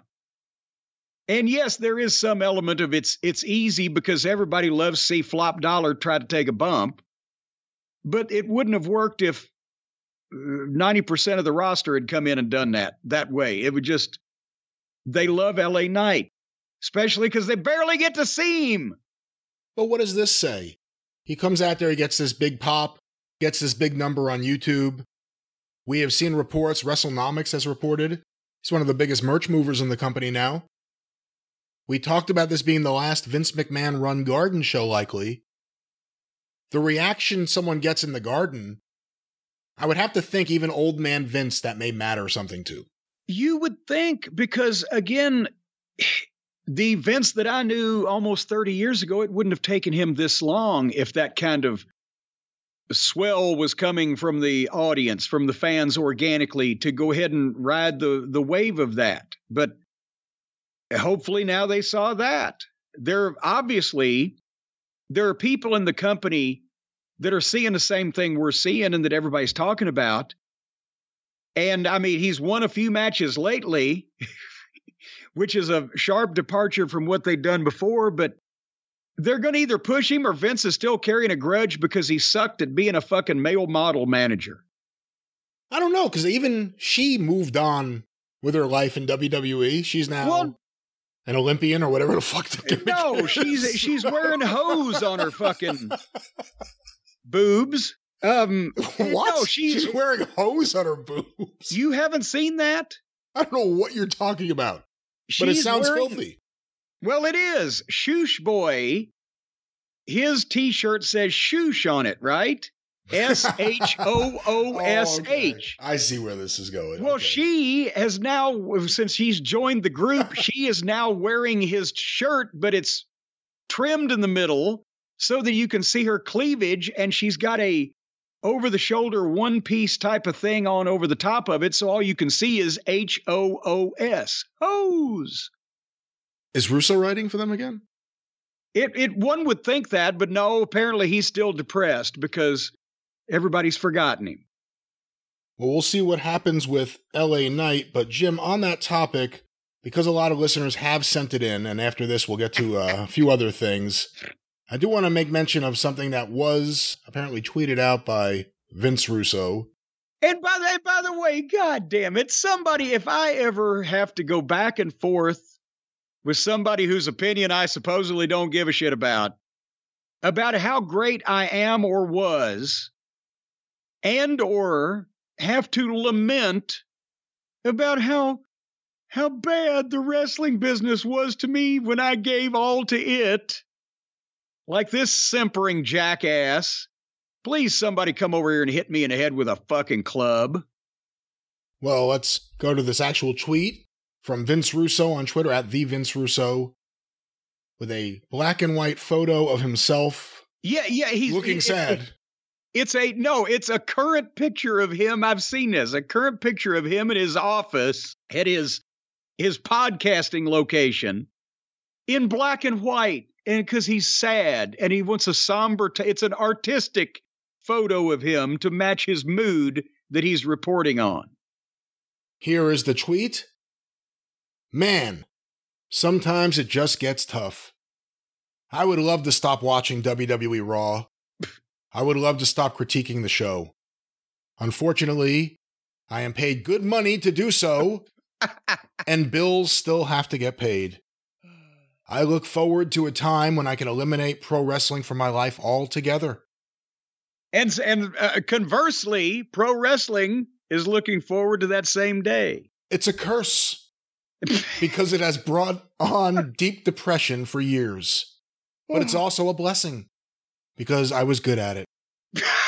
Which enabled me to still pay the bills through it some 32 years later. Truthfully, though, at the end of the day, I wish I would have just chosen another profession. But if I'm going to be completely honest, it chose me. I didn't choose it. That's the best writing he's ever done. You know, actually, he spelled all the words right and everything, as I recall, didn't he? Nothing is like all in caps or anything. Like, that's the best. Yeah, and that's actually good. No Z instead of S. That's actually really good. That's really good. For the first time in his life, he was trying to appeal to the literary crowd. Hence the black and white photo. Yeah. This stuff writes itself. Where do I start? Number one, you wish you could stop watching Monday Night Raw. I've seen his YouTube numbers. If our YouTube numbers were his YouTube numbers, I wouldn't watch a second of any of this shit. Because I wouldn't even be doing it. God damn, for this amount of fucking viewership and listenership and money that we're making, I still fucking wrestle with my conscience over watching these programs, much less the goddamn paltry 15 cents in Chinese money in a fucking cup on a street corner that he's getting. So I have a hard time having sympathy. Secondly, maybe now this is poetic justice, because all those years, all of the real wrestling fans, as well as everybody in the business, had to fucking be held down and watch his horse shit. And we felt that some of us were willing to pay to not have to watch it. So now, tit for tat. What's good for the goose is good for the shit stain. And finally, it chose me. No, you sat outside Vince and Linda McMahon's respective offices with your hat and your dick in your hand, trying to stooge and lie and connive and undercut your way into the goddamn magazine. And once you got a goddamn office in the corner, then you've applied that same tactic to trying to get involved in everything else. And you were humored by a billionaire that didn't know what it felt like to lose a fight because he never had before. And you have subsisted on that for the past, what is it now, 23 fucking years. Closing in on 24. You've done a shit body of work and people think you're a fucking joke. And there's never even any of that, you know, he's an asshole, but we got to give the devil his due. He was the best at what he did. No, there was none of that, because you weren't. And you never will be. And you should have chosen another line of work that you might have been good at. But for people to supposedly have sympathy for this fucking cretin, this clown, this imbecile, this moron, this lunatic, just go, oh golly, I had a 2-year run in a business that I got into accidentally, and now nobody will fucking hire me again because I haven't done anything worthwhile in the past 23 years. Good God. And here's the problem. He's the same age as I am, Brian. Are you guys the same age? I think he might be 6 months older. Oh, I didn't even realize that. One or the other. But the point is, he's still bemoaning the fact that he doesn't have a job related to wrestling, and I'm still trying to get rid of the last remaining ones that I've got. So we couldn't be further apart. Once again, he and I. But I feel so sorry for him because he's in black and white. This is good. I like this writing here. He should do more of this. Like sympathy cards or something. I don't know. But Jim, we're sorry for your late ovulation. You can make a lot of money with that one. With the ovulation line of cards. Yeah. All right. Well, Jim, somehow moving on from here, you know, we can't go to where I was going to go to next coming out of ovulation. NXT had a match, and I unfortunately did not get to see it because I did not set the DVR. It's my own fault. I'll find a way to see it. I understand you did. I did. Braun Breaker versus Ilya Dragunov. And you would like it. You would want to see it. It wasn't like an epic half-hour, classic main event of a pay-per-view that is, can't miss. But we've been talking about following Braun Breaker's progress, and we saw the match he had with Seth Rollins. This one was actually better than the one with Seth, I thought, because it was more... Seth was trying to have a real good match and show the office what Braun could do, whereas this was Braun and Ilya sort of combining to show the best of what they each could do and were comfortable with, and it was only On camera, probably 10 minutes of it made the air. They had a break in the middle, but it wasn't as much the match as just, again, focusing on how these guys in their own way are very unique talents. And Bron Breakker could have been a star in any territory in any time period. And I can't see many others on the current rosters of either of the major companies. Now, I'm not saying there's none. There's Gunther. You know, we've pointed out FTR. You know, we pointed those out, but not many guys on the current rosters could have hung in Mid-South Wrestling or in the Mid-Atlantic territory or in Florida, in Georgia, you know, at a high level. And this guy could. And he looks fucking fantastic. And his work has progressed. Everything wasn't perfect in this one. We'll talk about it in a second. And then Ilya, he's unique. He's never going to be a main event singles guy that's going to carry the company. Bron Breakker will. Unfortunately, Ilya was shortchanged a few chromosomes or genetic markups or makers or whatever. He's only... I don't know if I would put it any of those ways. Well, whatever. He's only 5'8" or 9" or whatever it looks like. He's not the biggest dog in the yard. He doesn't have Bron Breakker's physique. You could say that. Okay. But at the same time, he's unique and he's a fantastic babyface underdog. Because now that Bron Breakker's a heel, Ilya, with the way that he sells and the facial expressions he has and the body language, when he takes a bump and he looks like he's in pain and then he's pulling himself by the ropes and trying to drag himself to his feet. That kind of guy, as an upper level underdog babyface, or not to shoehorn him in it, but if he found the right tag team partner as a tag team guy, whatever, he's got all kinds of value to the company, and his matches are different. And if they hopefully bring him up to the main roster, it would be so much, not only so much better, but different for those programs than everybody.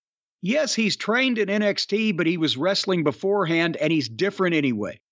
You're not going to make this guy wrestle the same way and look the same way as everybody else. He's a little Tasmanian devil. And he's always in motion in some way, or in action, or in emotion, and showing it. And they had a good stiff back and forth match. Smash mouth offense.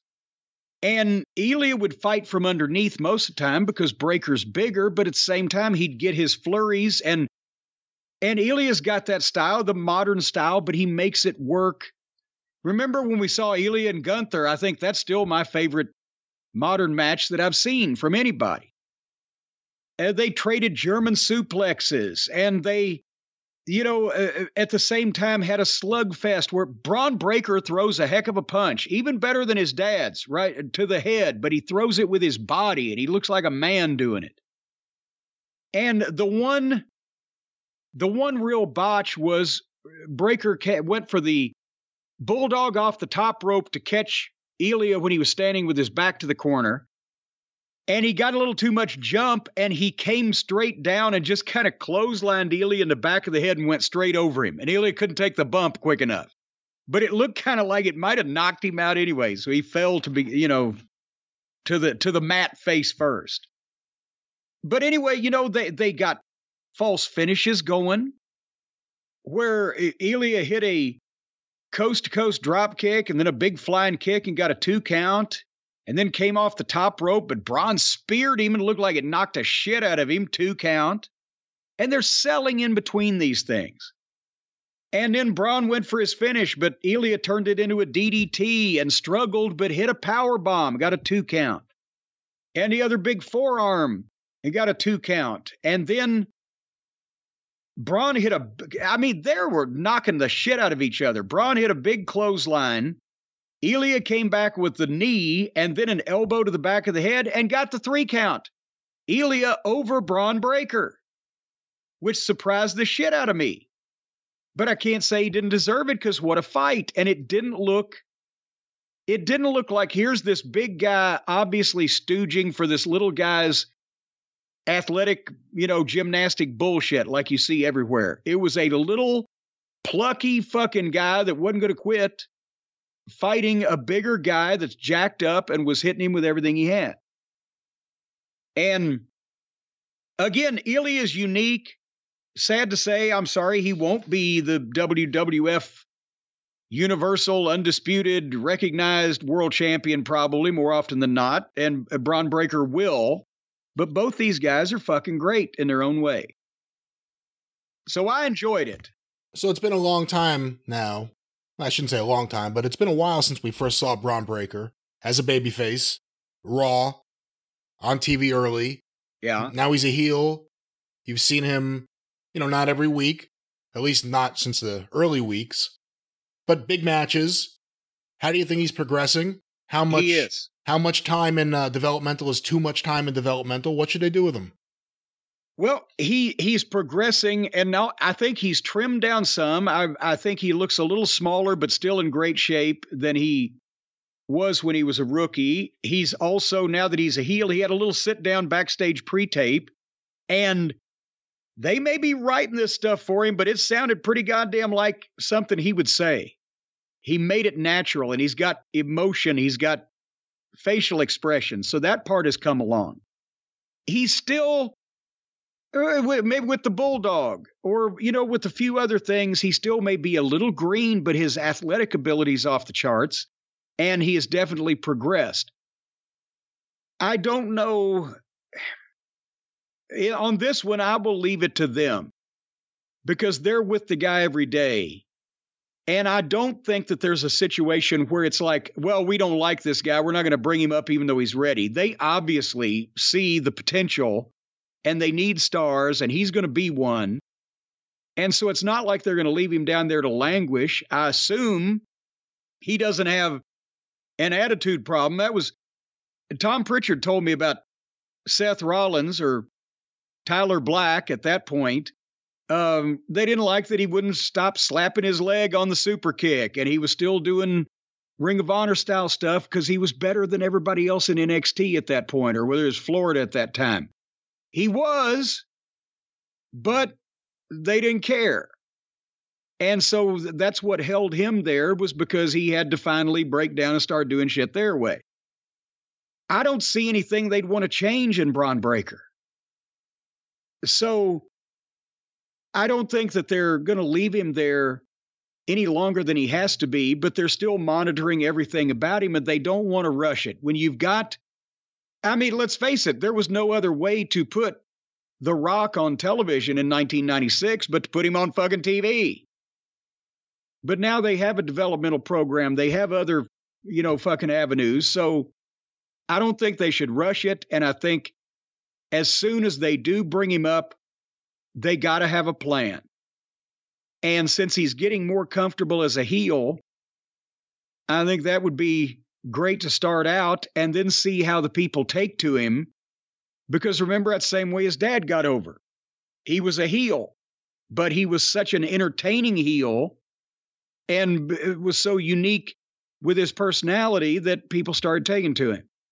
So we'll see what happens. But they got to have a plan from the time he debuts for the following 18 to 24 months, because that's going to be, he's not just going to languish on the roster until somebody decides to do something with him and he starts getting over.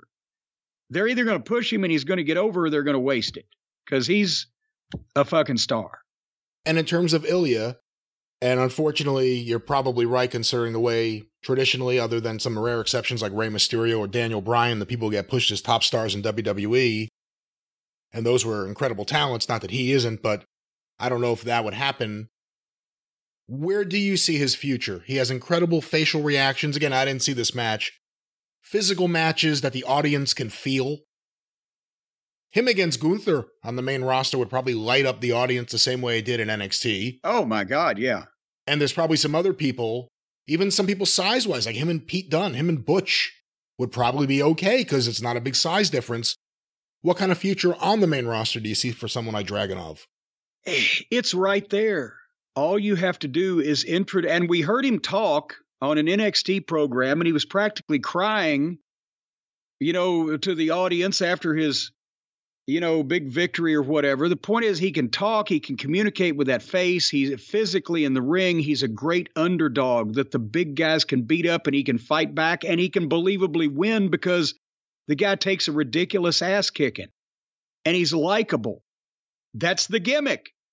Ilya Dragunov, and he's got the accent, and he talks to people, and he says, "I may not be big, but I will win." And and then he does more often than not, but not to the ridiculous point. And then you get an upper card babyface, not the top guy, but still a main event level type guy that people will feel sorry for when he loses, but they'll be behind him when he's still fighting. That's the gimmick. Well, we shall see how WWE messes that up in the future. But Jim, going from Bron Breakker versus Ilya Dragunov to something else that we watched over the last couple of days, Dark Side of the Ring's latest episode on Adrian Adonis. Yes, and I was looking forward to this because I think I told you this on the phone, or on one of my phones when I was having phone problems over the last week. I never met Adrian Adonis one time, was never in the same place at the same time, never even saw him wrestle in person. How about that? I don't know that there's that many people you can say over the last 50 years in the wrestling business that I never either met or even saw wrestle in person. So I was interested in this because of the, obviously, everybody knows pretty much these days he was a great worker that got massively overweight and then got killed in a car wreck, pretty much before the explosion of modern wrestling, when his run in the WWF lasted from 83 to 87.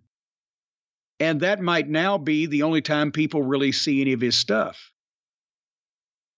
But nevertheless. And a lot of his stuff, unfortunately, because of how he was booked and what he was portraying, and it's a ridiculous portrayal, and we could talk about that. Yeah. It's not going to be, there are no adorable Adrian Adonis new action figures from WWE. And no. They have all the other legends get figures. That's not going to happen. Can they even show that on Peacock anymore? The adorable Adrian stuff with the people's signs in the audience and things he was saying? Is that... Because I know they cut all sorts of edited stuff. some other things. Yeah, I don't know. I don't know.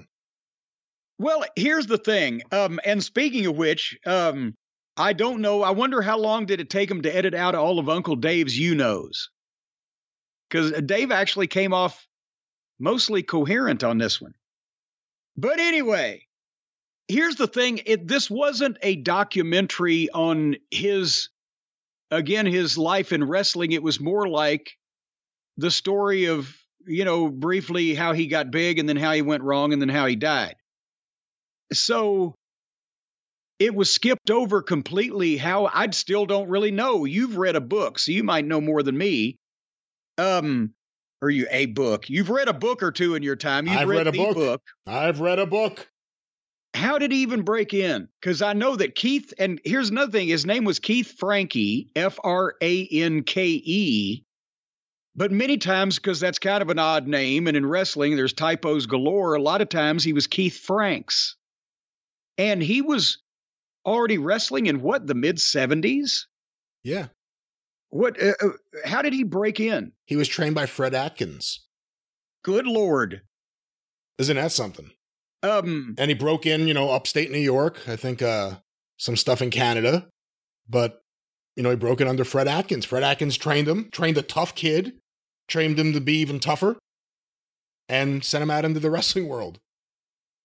Because they had a friend of his from the west side of Buffalo that apparently spent some time in prison. When Adrian died, he couldn't go to the funeral. But he said that they were all street guys. They were in a gang and they were fighting people or whatever. And Keith wanted something more. And Fred Atkins, by the way, we kind of glossed over that, just like everybody in the world still knows. But Fred Atkins was an old timer and was a major name, or at least probably his biggest area of popularity was in Toronto back in the 50s. Yeah, that's right. And then did he not manage for a period of time also, or am I going crazy there? Did Fred Atkins manage? Did Fred Atkins manage later in his career? Maybe I'm trying to think if I've seen newspaper ads. Maybe I'm crazy. But nevertheless, he was involved at some point with the Toronto office, so I don't know. But point is, Toronto, Buffalo, that area, hotbed of wrestling. He meets Fred Atkins. Okay, he gets trained, and he was trained the old-fashioned way. We can be assured of that. But the first, basically, they just said, go ahead. You know what, Fred Atkins, because I'm thinking about it, I think it must be him, that magazine cover with Baba when he was a heel in America. With Baba, that's right. It was Fred Atkins with him. Fred Atkins, and they sent Baba over specifically to hit all the major markets, but one that he hit specifically was Toronto. Would they have assigned Fred Atkins to be like his Timmy White with Andre? Possibly. Or Frank Valois with Andre. Well, at various points. Anyway, nevertheless, in the Dark Side episode, his friend mentioned he wanted to be a wrestler, and then they spent about 30 seconds talking about how he was in Amarillo, where he would challenge actual marks, getting to stay 10 minutes with me and win $10,000. And that was the most ridiculous reenactment they've ever done. That was, yeah. The guy ripping the flyer off the wall and standing in the ring with it. Yeah, and I'm thinking the blood flying from the, But nevertheless, that was 30 seconds on Amarillo, and then suddenly he's in the AWA. And that was, what, 1979, 80? 79, I think. 79? Well, he went from Portland to the AWA, right? So, yeah. Yeah, and Portland was not mentioned. Either was L.A., where him and Piper first hooked up. Right. But that's why I said, basically, instead of this being a documentary on Adrian Adonis as a wrestler, it was more, here he was a tough kid from Buffalo that got in the wrestling business, was a main event guy for 8 years, and then self-destructed. But Adonis and Ventura, Jesse Ventura, as they were the East-West connection, right? That is correct. In the AWA, California, and New York City, that was the deal. So they were able to, they had Jim Brunzell, they had Greg Gagne. These other guys were praising his work. Everybody praised his work. But you could see in this footage from the pictures of him when he really first broke in. What do you think he weighed? 240, 250? I'd say 250, yeah. Well, then he's 270 or 280 probably in the AWA, but he's still taking the arm drags and the backdrops and the big bumps on the drop kicks, and that's where his work got over. And let's face it, Jesse Ventura was never noted as a great in-ring worker. But because he and Adonis together, Ventura was the talker. Adonis wasn't bad, but he wasn't Jesse. But Adonis could outwork, any tag team. So that's what kind of made the thing work. And they looked great together. And then when he goes to the WWF, again in this show, they just boom. Now it's 83, and there's Adrian Adonis and Dick Murdoch. And the North-South connection. Exactly. And while there probably weren't two better in-ring workers in the business when they were both motivated, and I never met Adrian Adonis, I can't imagine being in a car with Dick Murdoch with a fucking guy from Buffalo, New York doing cocaine. I don't know how that worked out at all. Well, they got along pretty good, but that was one of the themes, and I'll mention the book because it was pretty good. Flowers for Adrian, The Life and Death of Adrian Adonis by, I hope I'm getting this right, John Ellul, E-L-L-U-L. It's on Amazon, wherever you find your favorite books. Him and Ventura weren't exactly pals outside the ring, but it worked perfectly on camera. Him and Murdoch were even more polar opposite. But, they got along, and, because remember, they also worked in Japan together. Yeah, and that was part of the odd couple tag team pairing worked, and Adonis and Murdoch for Inoki, correct? Were a top team in the early 80s. Right around, again, they were the WWF tag team champions when WWF and New Japan still had the relationship, so it was a big deal that they were over there. And again, that's when not only all the top Americans went to Japan instead of just the guys who didn't have a fucking deal anywhere else, but also the Japanese guys were on top of their game, and their main event guys were some of the best in the world. Remember, when we continually talk fondly about New Japan and Japanese wrestling, this was 1983, before their business had gone to complete shit too. And we should always note, and again, this wasn't a life documentary, this was more about just the bad stuff in his life. Nothing about Southwest, who, in their dying days, owing money to the USA Network already, owing money to Norm Kietzer. They still owe the company I own money. Yeah. The Blanchards. Bastards. For programs and stuff, which I own the rights to. They owed people money. They were trying to do things, but they were trying hard. They invaded Houston against Paul Bosch. They used to have their talent on his cards. Now they were at the summit, and they needed to make a new world champion. And the guy they chose, and they had Tully Blanchard, Gino Hernandez, Bob Orton Jr., Terry Funk, so many people on that show, was Adrian Adonis. Yeah. So when we want to talk about how good he really was, a company trying hard to compete in a quickly emerging national landscape went to him to be their champion.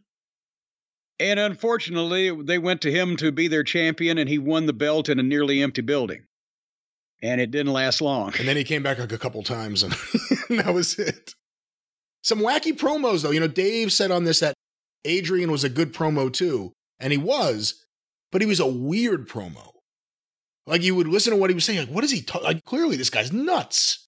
You couldn't even really follow his train of thought. Do you remember seeing his promos? Yes, and I agree with you, and I think that is part of the next topic that was covered on the program was Bret Hart talking about Adrian's cocaine use and how that he ended up when he first went to the WWF in '84. He went in the room and there was Adrian Adonis and a bunch of the other guys. He didn't have a problem with naming numerous names.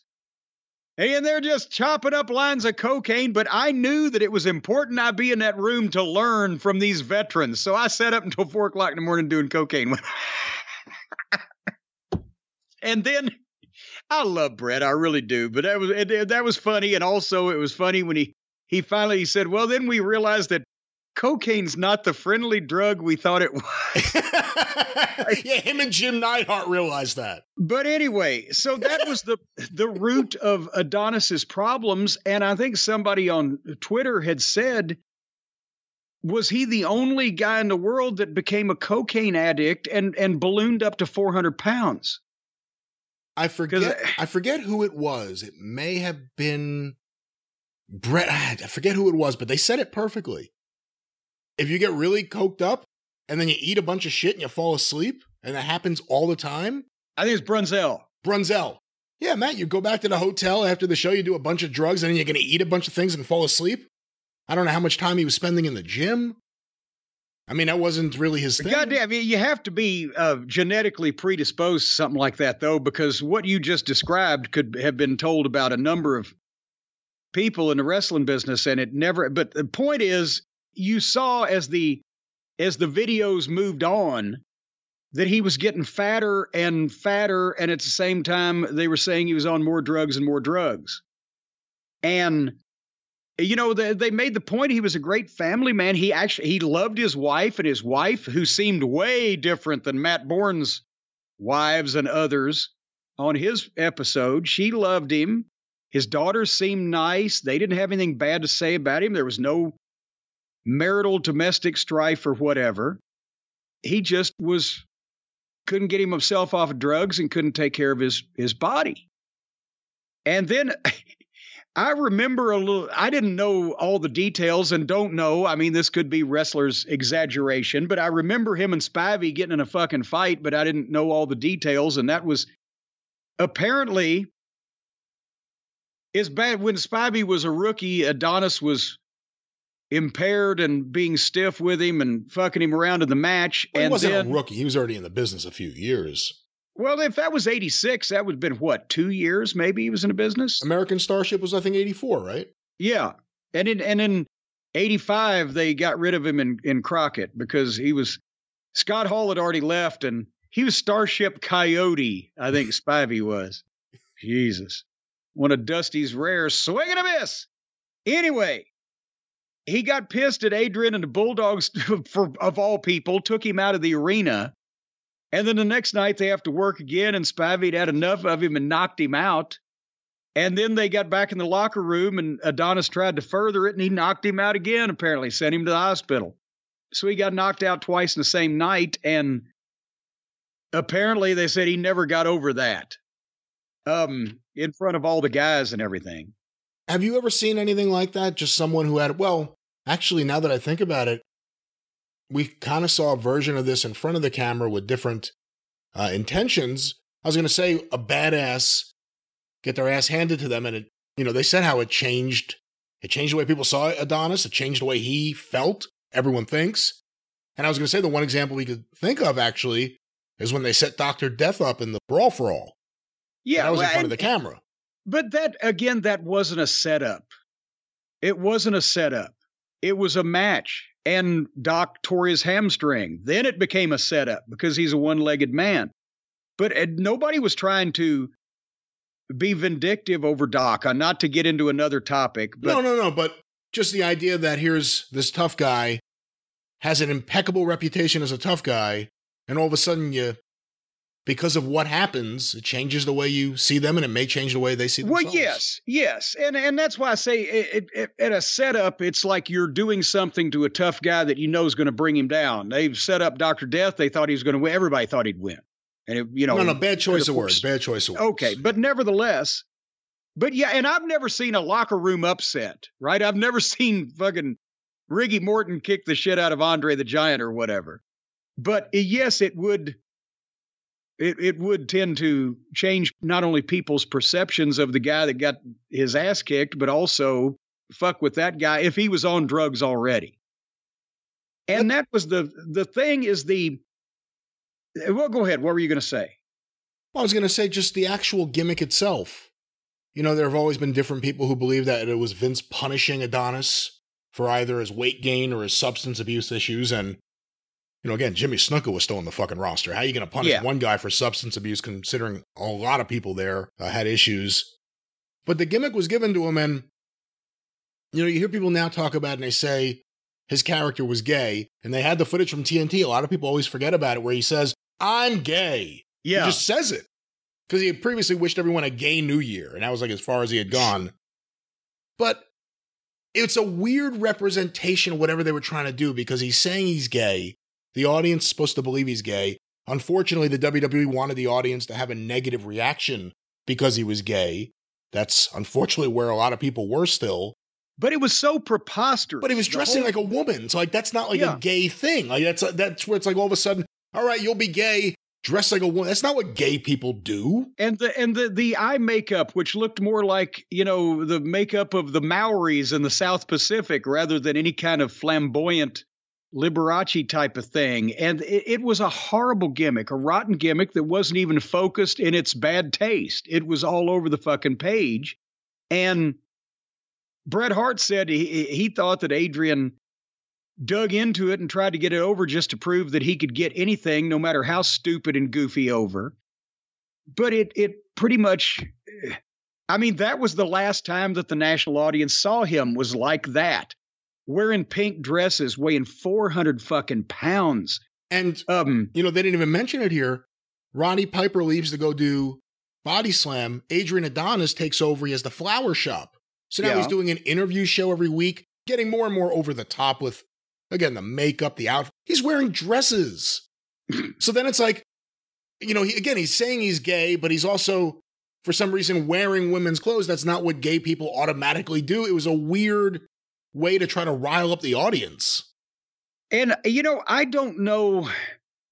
I don't know whether Vince was punishing him for his weight or potentially for his drug use or whatever. Or, as we've seen, sometimes Vince will believe that something is great and nobody else in the world sees it, and it flops spectacularly. And then Vince doesn't have any stuck to him because he's had so many hits and so many successes. But the stain sticks to the talent forever of either the Red Rooster or the Gobbledygooker or the fucking adorable Adrian Adonis in the dresses and hair bows or whatever.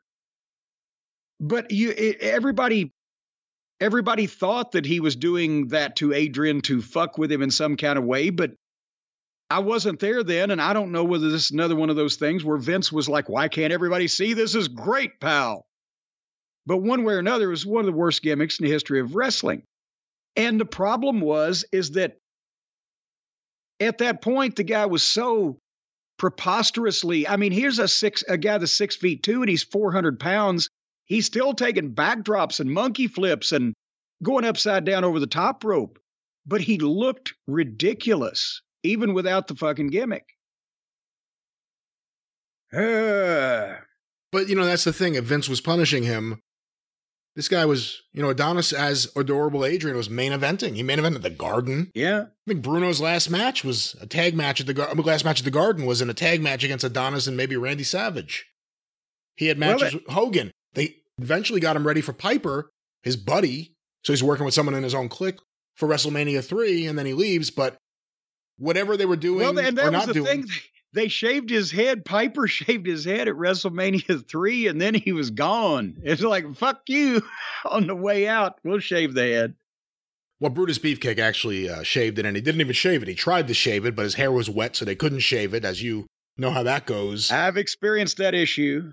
But then he went to the AWA eventually, and his hair was back to its normal color, or at least it was dyed brown, and he was still pretty big, and he teamed up with Bob Orton against the Rockers. That's one of the Midnight Rockers. That's one of the matches people talk about. They showed him and Greg Gagne there, and Greg says he couldn't go 10 minutes because of his weight. And then the next time people saw him, like they showed in here, in Japan, he had dropped a lot of weight. And that was likely his future road, whether that was a road back to WWF, a road into the NWA. Whatever it was going to start with him working hard, teaming with Murdoch in Japan.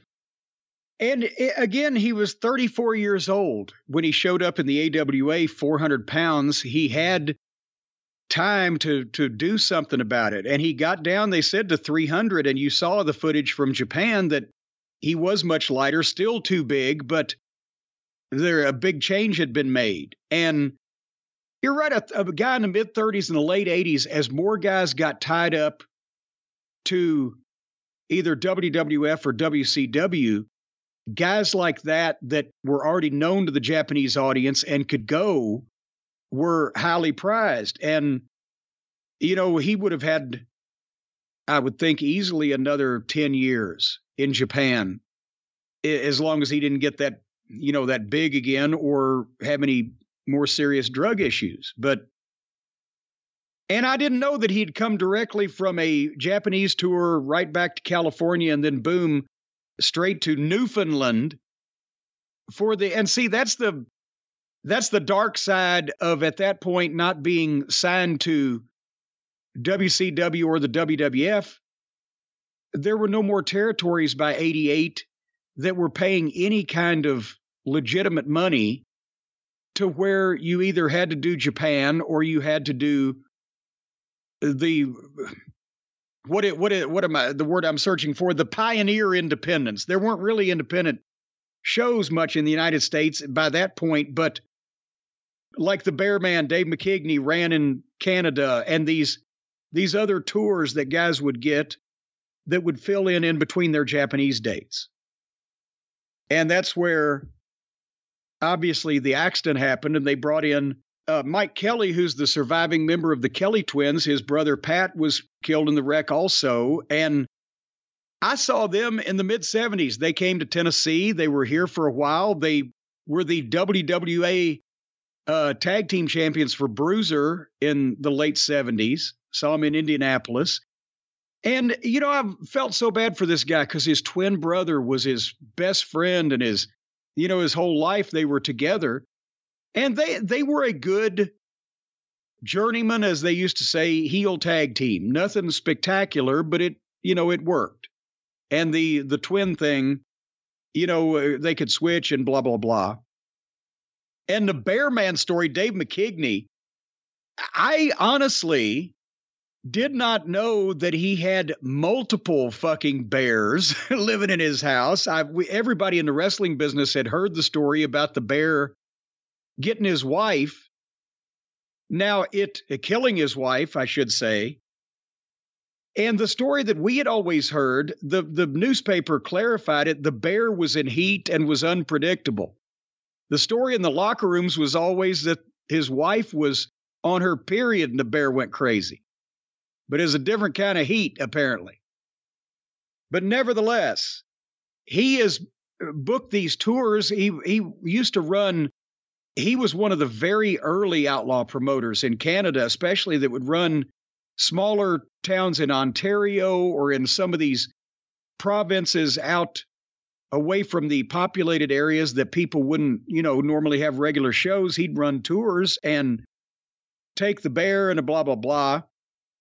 So that's how Adrian Adonis ends up booked in Newfoundland. And they're in a wreck, McKigney and the Kelly twins and Adonis going to a town to do an appearance, apparently they said, to promote the show of whatever. And Mike Kelly on this one had said they swerved to miss a bear. And again, the story was, we always heard, and it was in one of the newspaper clippings, they swerved to miss a moose. But one way or another, they swerved to miss some kind of animal and went off the bridge and into the creek. And that must not have been pretty. And it was not described, in detail on the program, but enough from Mike Kelly that you got the idea you didn't want to be there. And as well from Ricky Johnson, Rocky's brother, who now we know has adopted the name Soul Man in honor of his brother. That was a weird thing to include in this, wasn't it? It certainly was, because I don't think Ricky Johnson is still wrestling in his 60s, is he, or 70s? Wait, I don't think he's in his 70s. Has to be maybe 60s, but I haven't heard of him wrestling. He's just the Soul Man around the grocery store. But anyway, did they say, oh, can we just record you? Just say your name and who you are. And then he said that, and then they said, can you do one without the Soul Man? He's like, no, I will not. I am the Soul Man. But he seemed like a very nice guy. He's a nice guy. Yeah. The Soul Man. But,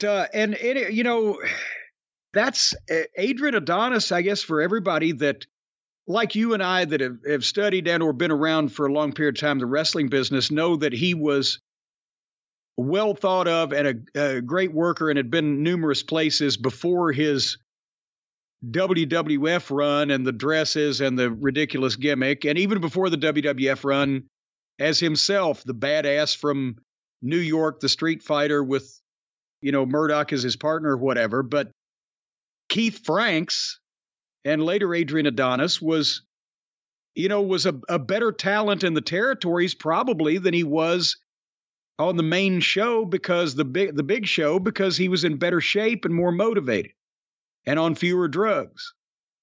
Although I've said this before and I'll say it again, 1984 TNT, everyone should go out of their way to see it. One of the greatest segments in WWE history. Mean Gene on the Bowery in New York City, waiting for Adrian Adonis and Dick Murdoch to meet Adrian's family and friends and people. Adrian Adonis, who's from Buffalo, New York, although originally, he was put up for adoption. His family was from the Lower East Side, but he didn't grow up there, so he didn't really know anyone. So he's there with Murdoch and Mean Gene on the street. You get the real winos. You get some of the weird people on Houston Street. It's fantastic. Murdoch and Adonis on the streets of New York with Mean Gene. And see, that's the kind of stuff Vince loved. He loved to go out and just catch people being weird or making people uncomfortable or whatever. That's why he wanted me and Minnie Vader in the bathroom at the bus station, but it didn't work out. Do you consider Minnie Vader a member of Camp Cornette? I don't know that I think he turned in his resignation when he and his opponent both teamed up on me and pulled my pants off and sent me out into the streets on Shotgun Saturday Night. All right, so you just have hurt feelings, so you don't want to say anything good about him. So therefore I ain't giving him any flowers.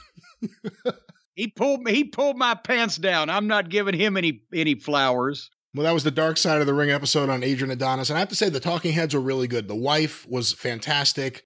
The friend from upstate New York I thought was really great. I know a lot of people jump on him. They say he says things that aren't true, or says things that aren't true. I guess that is the way to say that. Greg Gagne, to me, seems like the nicest guy. He does have a pleasing personality, Greg. Yeah. He is a pleasant man. Other than that, read the book. Like I said, that's a sad reality. This guy was in one of the biggest matches of WrestleMania 3. The entirety of 1986, he was pushed all over that TV. Where's the legacy from WWE today? You know, they gave him this gimmick. He was there before that gimmick. He main evented the Garden before that gimmick. He was a tag team champion before that gimmick. They gave him that gimmick. There are no current Adrian Adonis action figures. There's no best of Adrian Adonis on Peacock. And that's the saddest thing. Do they mention his name? I don't know. I don't know what. I mean, you talking about like a commentary nowadays? I haven't heard his name mentioned or any Adrian Adonis matches being prominently featured on it, even without the gimmick that they probably can't show. That's, like I said, the sad reality of it. They gave him a gimmick that, sadly, in the moment and in its time worked because of homophobia, but they can't even talk about it today. WWE. And that's sad because he was a tremendous talent. And he did have a wonderful way of pulling off a pink dress with blonde hair, which is difficult. Well, Jim, let's go from wigs and everything going on over there to Campbell by the Sea. And if that seems like a bad transition, it is, because I didn't have a better one at hand. Can we go back to the pink dress and the white carnation? Well, let's talk about this. There is something that a ton of listeners have sent us. They put it on the Cult of Cornette Facebook page, on Twitter, via email. It is an interview that Dave Meltzer did with Chris Van Vliet. Let me say that. Let me say it again. Chris Van Vliet, because I don't think I've ever said his name correctly because I didn't know how to say it. It is confusingly spelled. Vliet. I guess that would be Vliet or Vliet. Vliet. And he's on YouTube. You can check out his content. This is one of his videos. It's an interview with Dave Meltzer. And again, a lot of the listeners have been sending it in for various reasons. The one thing that a lot of people have been honing in on are Dave's, I guess, responses to Chris's questions about the star ratings. And the more it goes, his explanations as to what causes a star rating, who is he to give a star rating, like just various things about this star rating that you, in fact, created with Norm Dooley. Well, this is not a confrontational interview. Mr. Van Vliet is very respectful, but when he starts asking these questions, you can tell that even he knows that he's not necessarily getting anything that makes any fucking sense. And by the way, just a factoid that was brought up to me here recently. Do you know that Jon Moxley has had more 5-star matches in the last year than the entire WWF/WWE as a promotion from 1997 till 2011? Well, that's only because people love those matches more now than any of the other matches were loved in the moment previously. Or something like that. That must be it. Or something like that. That must be it. Well, let's go to this. Again, check it out. It's on YouTube. Chris Van Vliet has a channel. I believe it's just his name. And I couldn't pronounce it. You probably can't spell it. I think it's Vliet. I just spelled it. Well, here it is. Dave Meltzer talking about 5-star matches. We'll break this up several times and talk about various things. I want to talk about your rating system, because obviously ratings in wrestling are subjective, but what goes into it for you? What goes into rating a match for you? I just watch the match, and when it's over, it's kind of like, what did they accomplish? I mean, did it look good? Did the crowd get off on it? I mean, sometimes the crowd will get off on it because the two personalities are so strong. Sure. And I don't necessarily think, I'll just give you examples is Nick Bockwinkel, who was a brilliant guy. And he would always say, like, if you start the match and the crowd's going crazy for the ring entrance, and that's the hottest part of the match, then how great was the match really? Even if the match is much hotter than a match that starts at 0 and you build it up to a level in the entire match, build, which to him and to me as well is like the most successful matches. You start at this point, you build, and you peak at the finish. That's, which means having a good finish. It doesn't, but sometimes that, it involves like, a lot of people think the most brilliant finish is, all the referee bumps and the run-ins and all that. And if it works for the crowd, then that's fine. But a lot of people also hate those finishes because they want the clean finish. So they get mad, and it's like, sometimes if it doesn't work and people boo at the end or groan, I think groan is worse than booing. But just go. Let me stop this for a second, Jim. Any thoughts early on his? I thought a sentence was going to be finished before I called a halt to it. I didn't know what it was going to finish. I wanted to let you jump in. Boy, I tell you what, he doesn't spend a lot of money on periods, does Dave?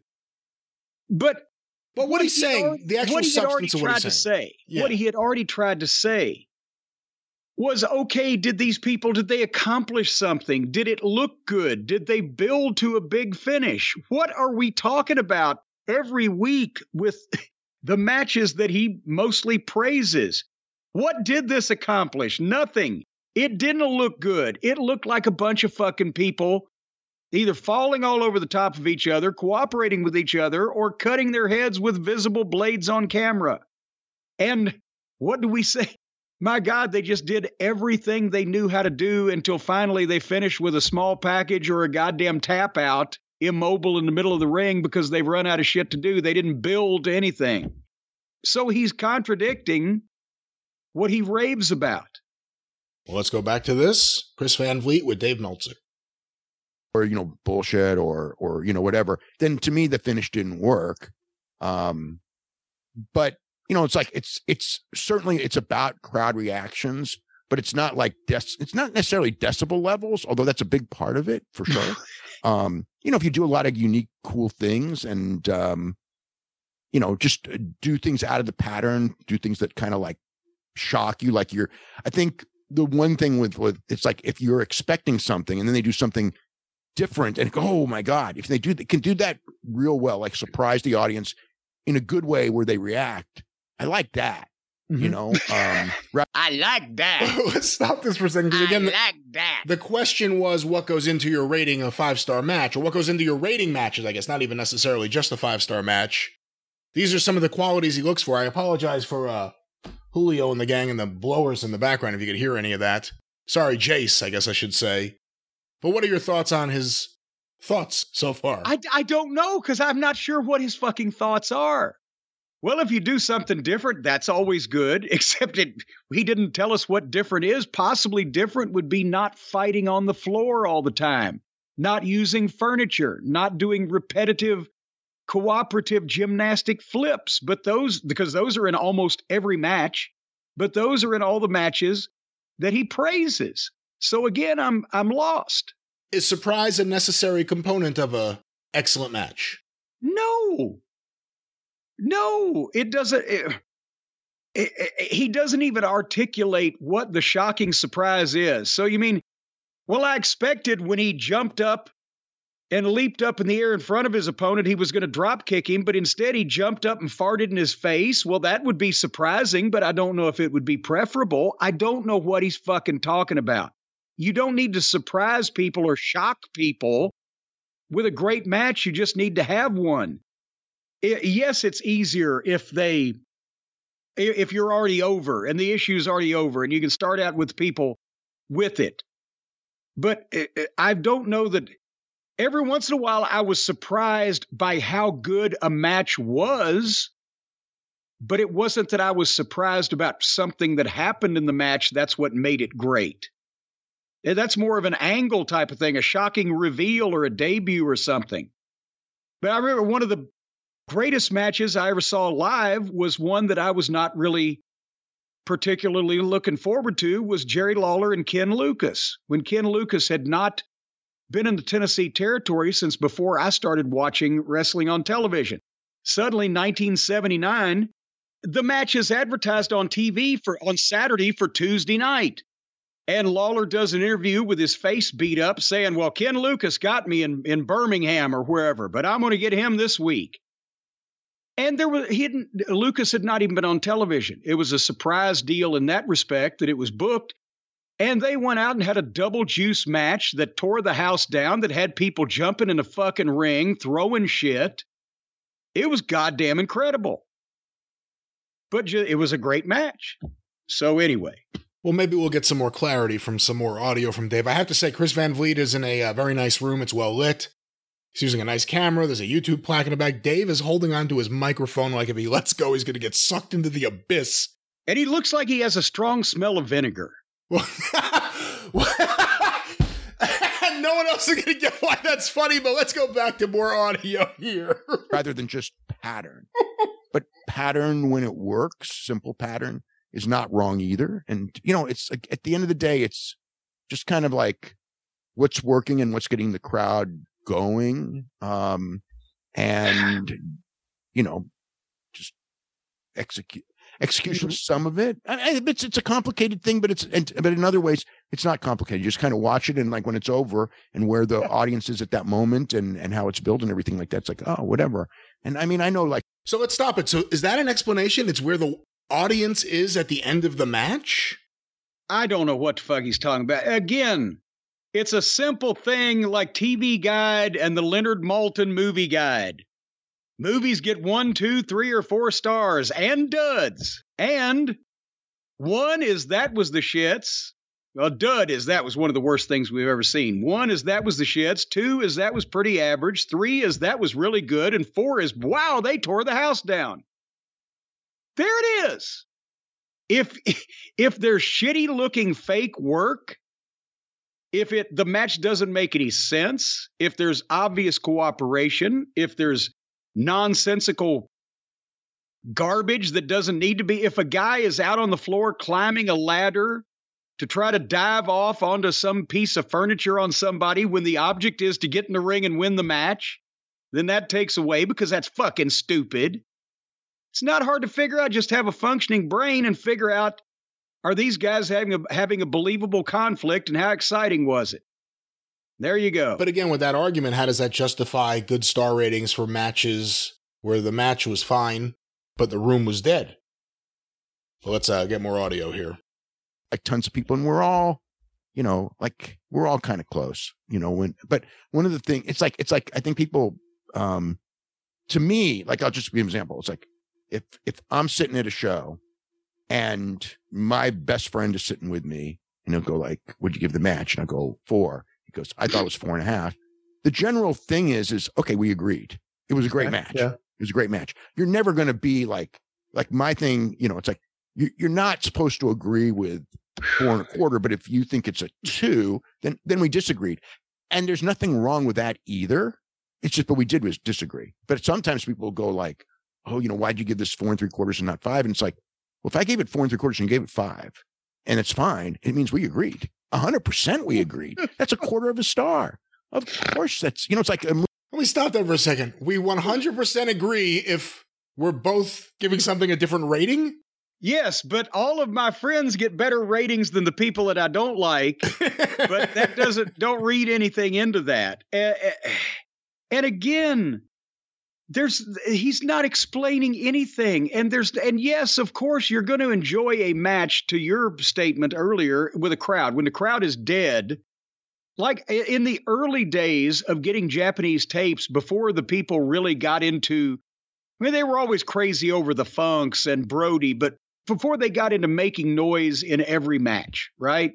You remember those days, they'd go to the smaller towns to do a TV taping outside of the big markets in Japan, and the crowd would sit there and politely applaud, right? They wouldn't scream and yell. Yeah. And you would see, I remember a Von Erichs match, tag team match, Kevin and David. That's how early it was.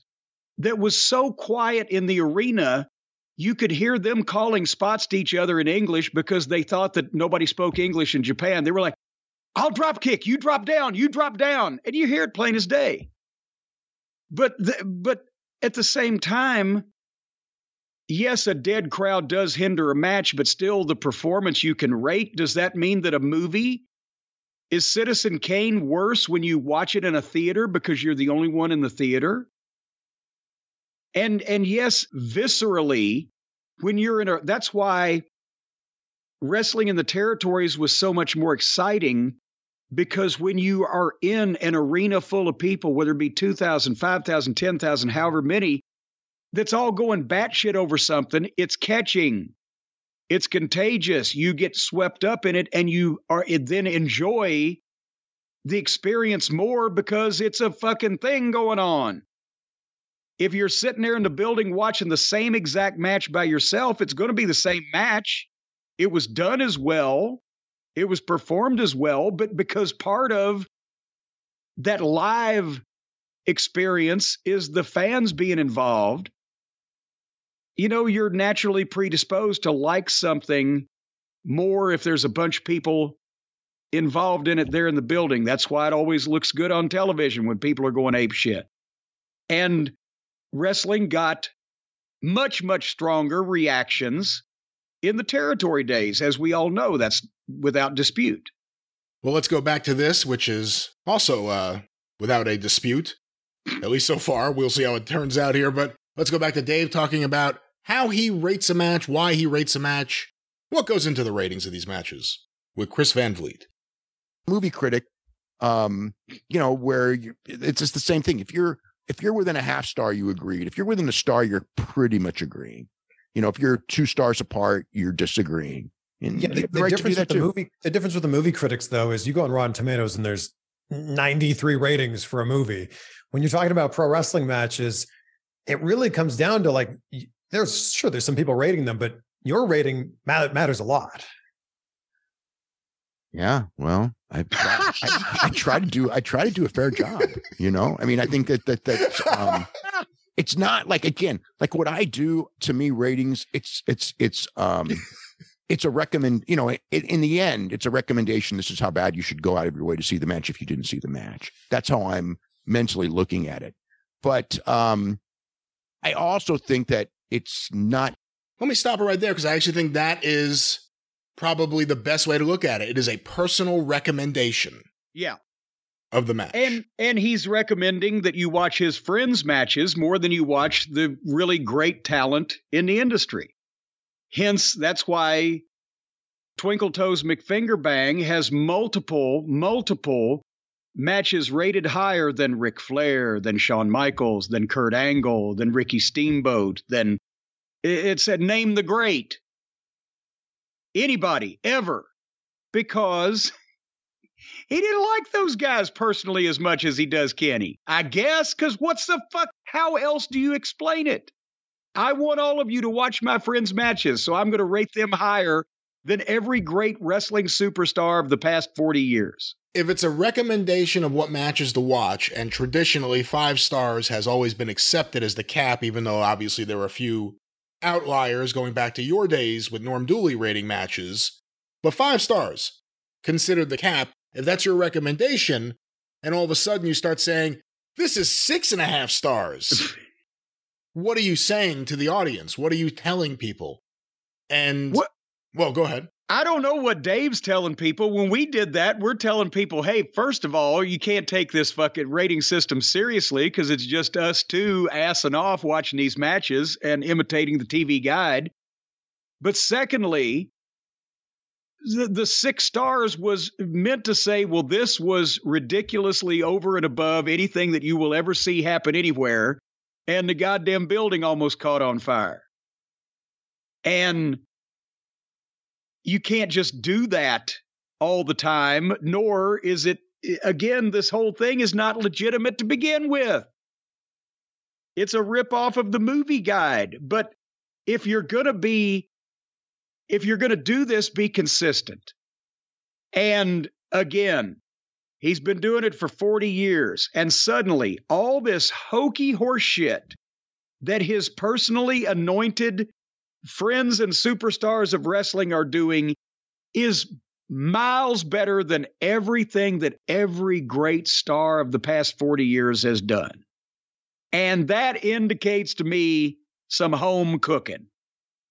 Yeah, if Dave's standing next to a friend and they're rating the match 4 stars and 4.5 stars and they're pretty much in agreement, and that's fine. If the friend is consistently rating the match 2 stars, is Dave going to go start sitting with a different group of friends?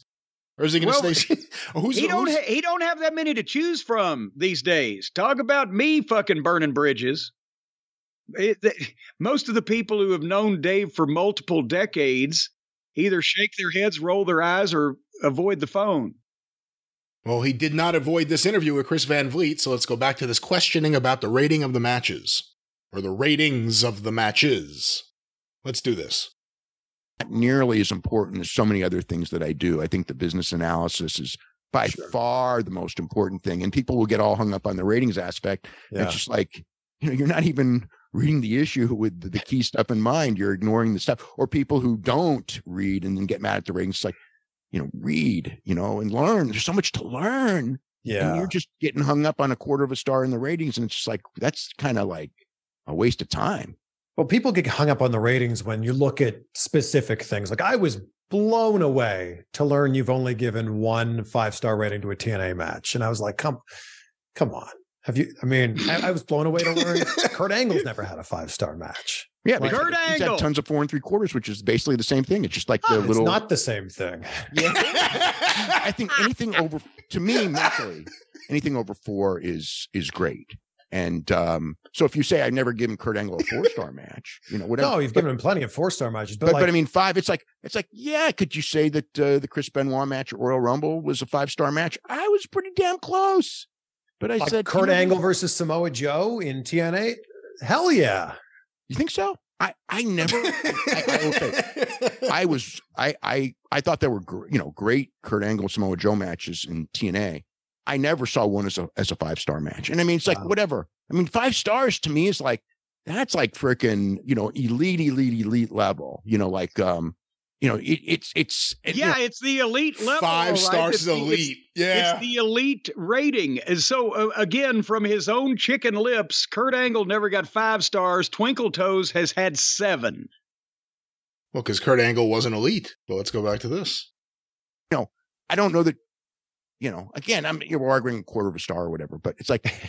I never thought about it. I will say, whether I probably quarter or 4.5, that 5-star is a benchmark. That's a big benchmark for people. Yeah. Well, it shouldn't be, because if you're at 4 3/4, that means I'm thinking that you should be considered for match of the year. So, but why not give it the 5-star? Why not give Shawn Michaels versus The Undertaker at WrestleMania 25 5 stars? There was, at that time, when I watch, there's a couple of things. Number one, when I watched it, I thought this is pretty damn close. And whenever I say pretty damn close, when I watched it, I thought, I have a cold. I'm not in a good mood today. Hold on. The explanation though, the idea that it's the personal recommendation, but you're not supposed to, the fact that it's a benchmark for wrestlers, which is a truth, which is an absolute truth. Dave says it shouldn't be. He shrugs. He doesn't really want to accept even, I guess, the responsibility of that, it sounds like. No, but also, again, if you're going to do this shit, be consistent. And he hems and haws, Undertaker and Shawn Michaels. It was close, but golly, Twinkle Toes and Ishii was 2.5 stars better than that. Or whatever it's ridiculous. And you can't just keep on making up new numbers. They still only rate movies from 1 to 4. We got 1 to 5. Stick with it.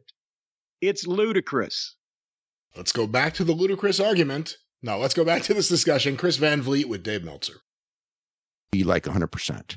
Okay, so, and 2 of the greatest wrestlers, literally after that match were just, and this isn't, I'd already rated the match. But I just remembered, these are 2 of the all-time greats. Sure. Called me up and go, what did you think? And I go, I thought that match was freaking awesome. That match was fantastic. And it's like, basically one was, if I tried to do a match like that, if I did a match like that, I'd have to fight my way out of the dressing room because so many guys would have heat for me for killing everyone's finisher.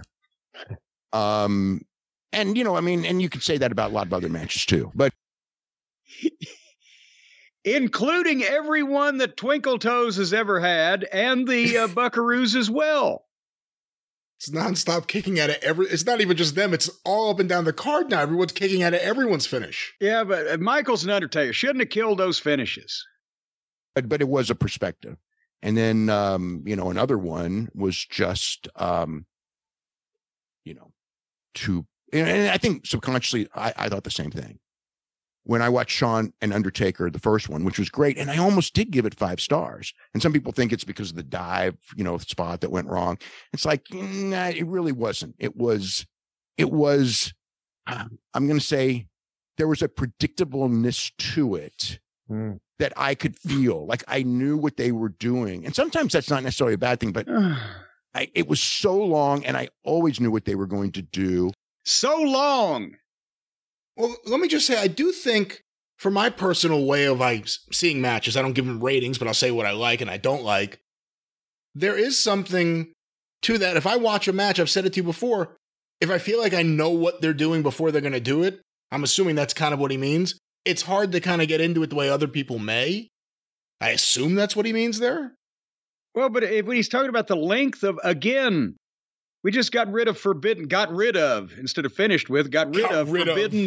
One was 40 minutes, one was 30 minutes. And it wasn't Michaels and Undertaker in them either. Let's go back to this. Chris Van Vliet and Dave Meltzer. And it was thrilling as hell. But it was not, it didn't give me that, oh my God, this was brilliant. It was like, okay, this is what they were doing. My turn, your turn. And it worked. It was like, again, like, look, it won match of the year. I easily could have given it 5 stars, but whatever it was, when it was over, it was like, I was debating. And I've done that at many matches, where it's kind of like, like, is this 4 3/4 or 5? Well, that means it's 4 3/4 when I say that. If I say 5, no debate, then it's 5. And, is it just that you, no debate about 5. This. Laying the law down. That should be his new catchphrase. That's fucking great. No debate. 5 stars. do you not like the style of WWE matches versus New Japan or? Well, I think, there's certain dynamic aspects of it in the sense of with New Japan, the wrestlers are technically so much better. And they're also better at building the perfect time for the finishes. Well, they wrestle a very different style, and they do a lot of cross ups where you think you know where they're going, and then they're not. They take you and they twist you. And with WWE, it is different in the sense that it's built upon repetitiveness, and teaching the audience to pop for certain moves and then doing them. And there's some cross up, but it's really about repetitiveness and teaching people to pop for a certain thing. And then you do it over and over and over again. So they learn this is where we pop. And in Japan, it certainly exists, but there is a lot more thought to going that one step deeper of this is where we're going and they're about to pop for this. So we're going to do this. And then they're going to pop even bigger. And so that's kind of, I think that's, that and the better, they train in basics a lot better. So their stuff looks better. So there's always that aspect too. And they hit much harder. And I think that adds to the realism aspect. It's just, it's harder hitting. It's better technical. I mean, I'm talking at the top level. I'm not saying that there aren't guys in. Let me stop this for a moment. Please do. He was asked why. I forget exactly what it was, whether he rates New Japan and WWE differently, or does he like one versus the other? Did he not like the WWF style versus the other guy? And he's been building up New Japan ever since. Yeah. They're stronger, they hit harder, they're better, they twist you, they turn you. They twist you, they turn you, that was the theme song from Attack of the Killer Tomato. Yes. I think that I will miss her. A tomato ate my sister. They'll twist you and slice you and dice you and gobble you up for dinner or lunch. We were so far through the show without any singing. I didn't want to leave him. I didn't want to leave him hanging on show 300. And no one would have picked that song. But let's go to this. Or back to this. Chris Van Vliet and Dave Meltzer.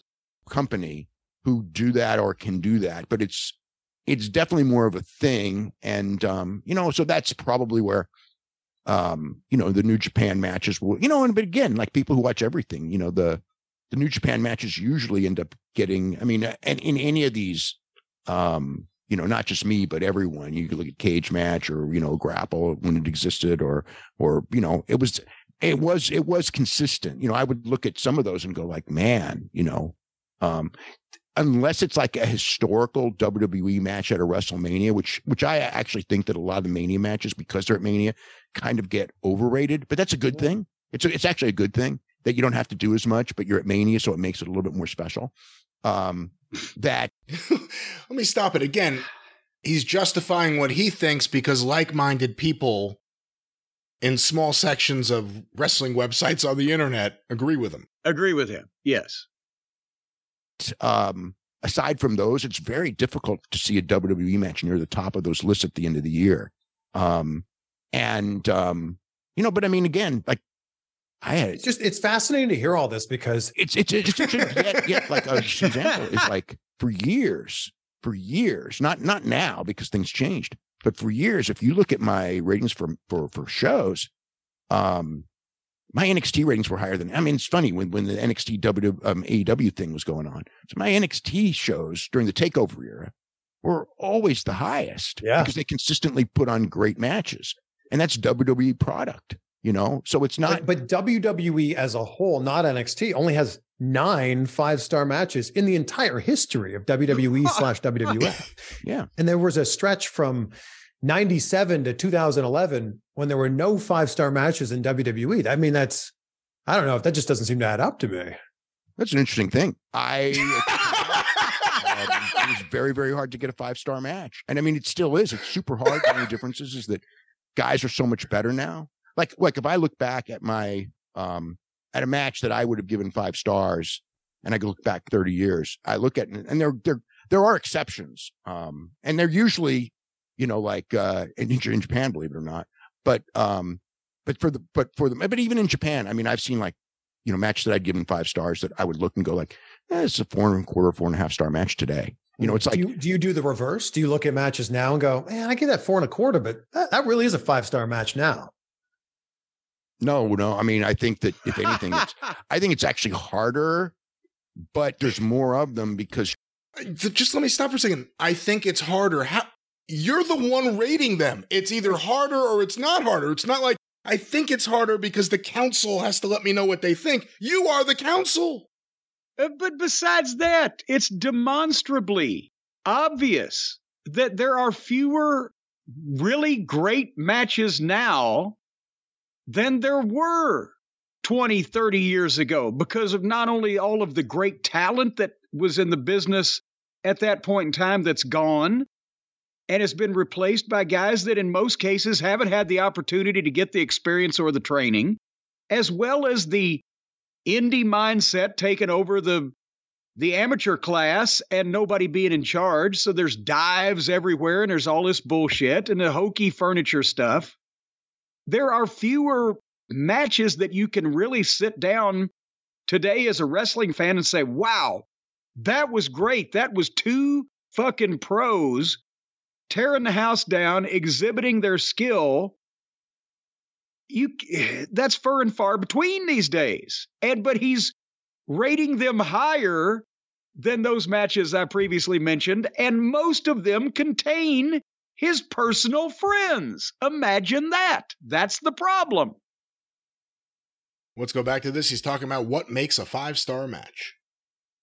You have, back then, it was wrestlers had a different mentality in the sense of now they know it's like the mentality of going into a show used to be, there wasn't as much drive to put on this incredible match, which has, and believe me, that has its good and its bad because like, again, when I watch wasn't that the attitude in Crockett Promotions? I don't give a shit. I don't care who has the best match. Yeah. And we've talked about it in the 80s WWF. That was the case because for the most part, Vince was selling the sizzle, not the steak. He didn't give a shit. They had short matches in and out. But no, not in the organized wrestling business. You never went in there and said, I don't give a shit. Well, in fucking Rabbit Ridge, Kentucky at the elementary school, you went in and said, I don't really give a shit. But not on a real fucking show. It's ridiculous. But everybody wanted to tear the house down by having a good match that the people fucking enjoyed, that got the point across, got the finish in to lead to the rematch to get the house up so you'd make more money. And you didn't need to dive off the top rope through furniture to do that because it wouldn't have made any fucking sense.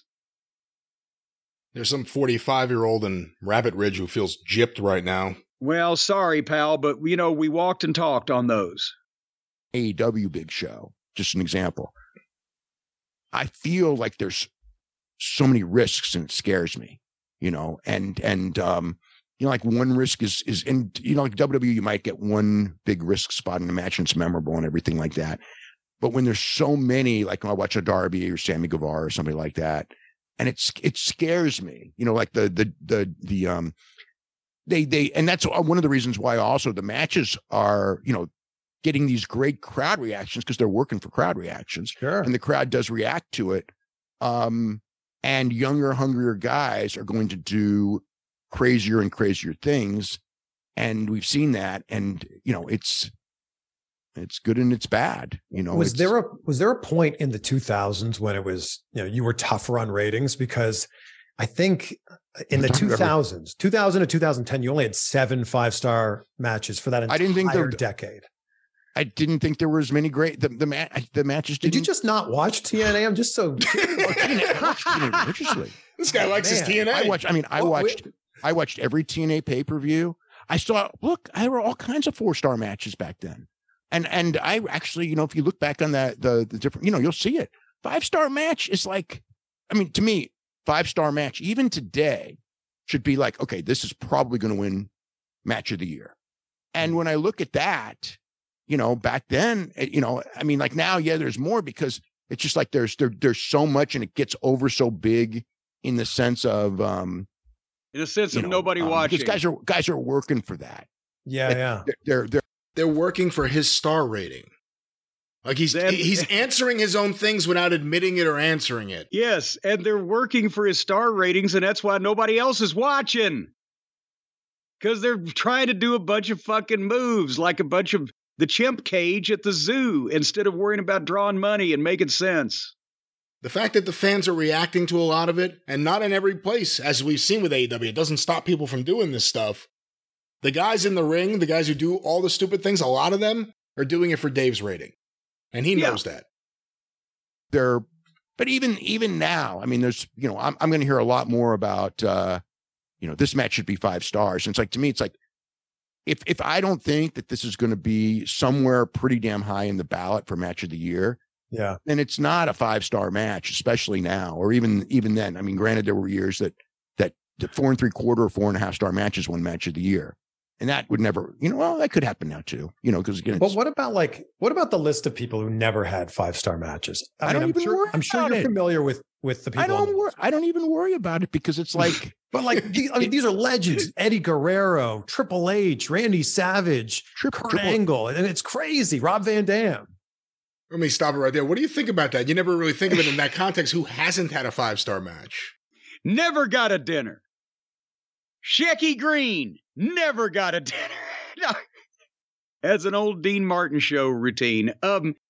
That's what I'm saying. It's ridiculous. It's ridiculous. Even then, apparently, he was rating matches based on flipping and moves rather than impact and meaning. So based on his explanation so far, he's personally recommending more of these Young Bucks matches, including ones in rooms that it didn't get as big a reaction as other matches. He's recommending those matches more than he is matches with, like he said, Randy Savage and whoever else was on that list. Because he's saying it's his personal recommendation. 5 stars is the highest. Certain people have been able to get past that. He's recommending those matches more than everything else in wrestling before it. Yes, that's exactly what he's saying. Including how he ranked things that he loved that way at the time. It's insane. Let's go back. Yes, because he did. He liked him as a fan, but he wasn't personal friends with the people involved. How many 4-star matches? It's 4 stars is what you should be looking at, not 5. 5 means like it's a completely different animal. But then you got someone like Kenny Omega who has 10 5 or better matches. Yeah. So, but then if you're like, well, 4s are what matters, then 4s is what matters. Like, hey, Kenny Omega and Will Ospreay and Misawa, those guys. Yeah, they're freaking incredible. Absolutely. They're incredible. They're incredible, and they were put in positions to have those matches where most of these guys, Kurt, as an example, if Kurt was put in a position Was with in New Japan, Misawa, if that's the guy, or maybe a Kobashi or whatever. I mean, he did with Chris. And like I said, I came close with but it's like, I've always thought Kurt Angle was great. He's got tons of 4-star matches. Let me stop it for a second. I don't even.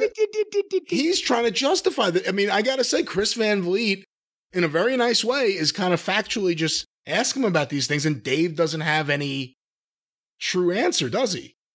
No. He has nothing. He's got nothing, Jerry. Nothing. Oh, 5 stars is a different beast. Explain it to me. You're the one giving it the 5-star. It's your beast. 4.5-star matches, whatever. 4-star match with Matt Morgan. But it's like, the reason he doesn't have a 5, it's what? Am I biased against him?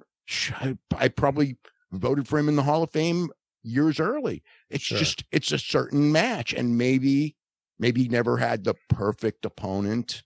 Maybe, I don't know. I don't know. It's not, I don't like think and go like, oh, he's Kurt Angle, he deserves one. And nobody deserves one. When people go like, why isn't this match 5 stars? I always like, man, it's like, it's like, what didn't it have? And it's like, if it's over 4, it had it.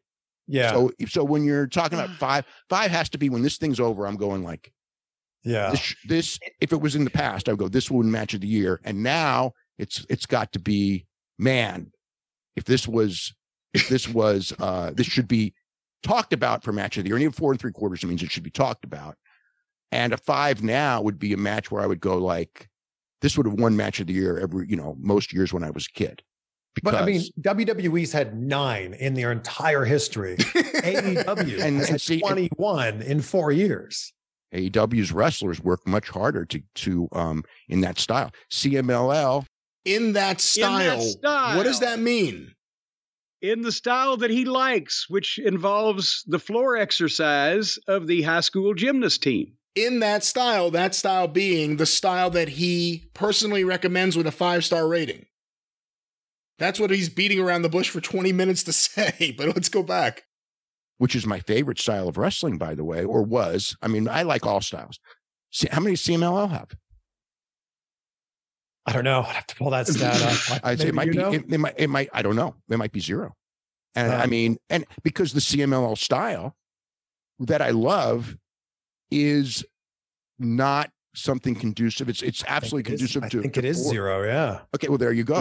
My favorite style from childhood. Wow. Okay?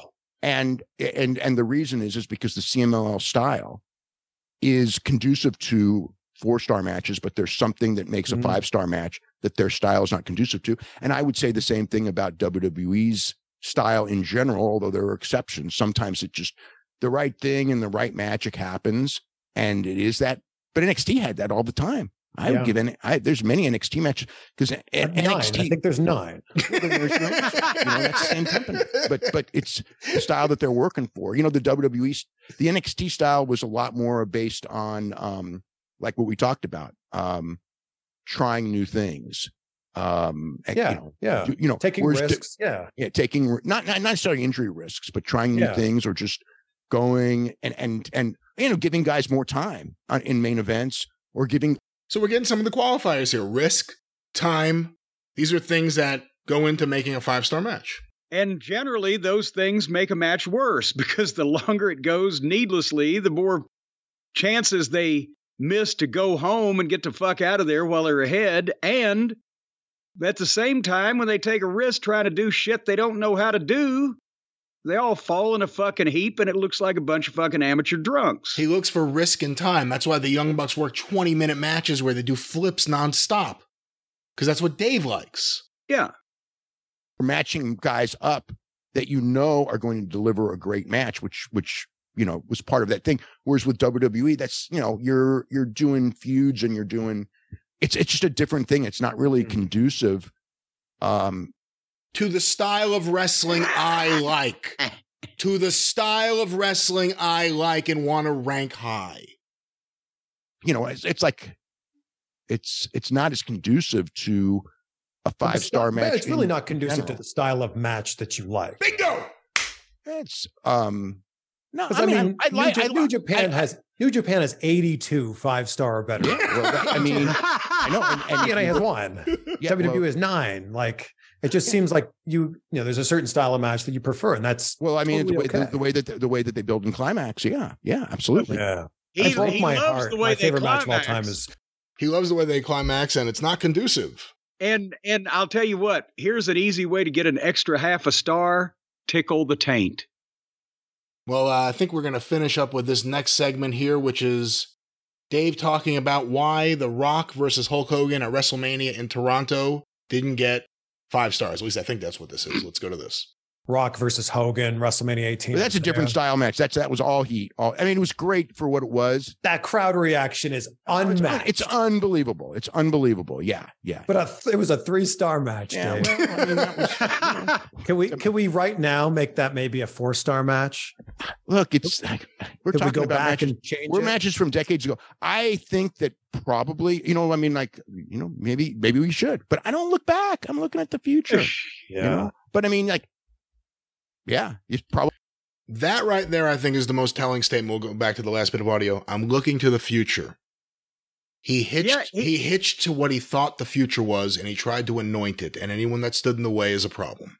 And unfortunately, he's now seeing that the greater population at large doesn't like his little friend's play acting.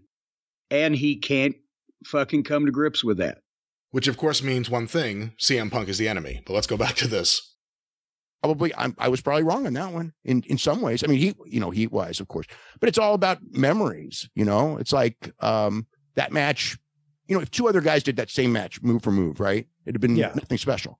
But that's part of it, and maybe that's what I was going like. Okay, if any 2 other guys, I mean, but yeah, should it have been 4? Probably, sure, why not?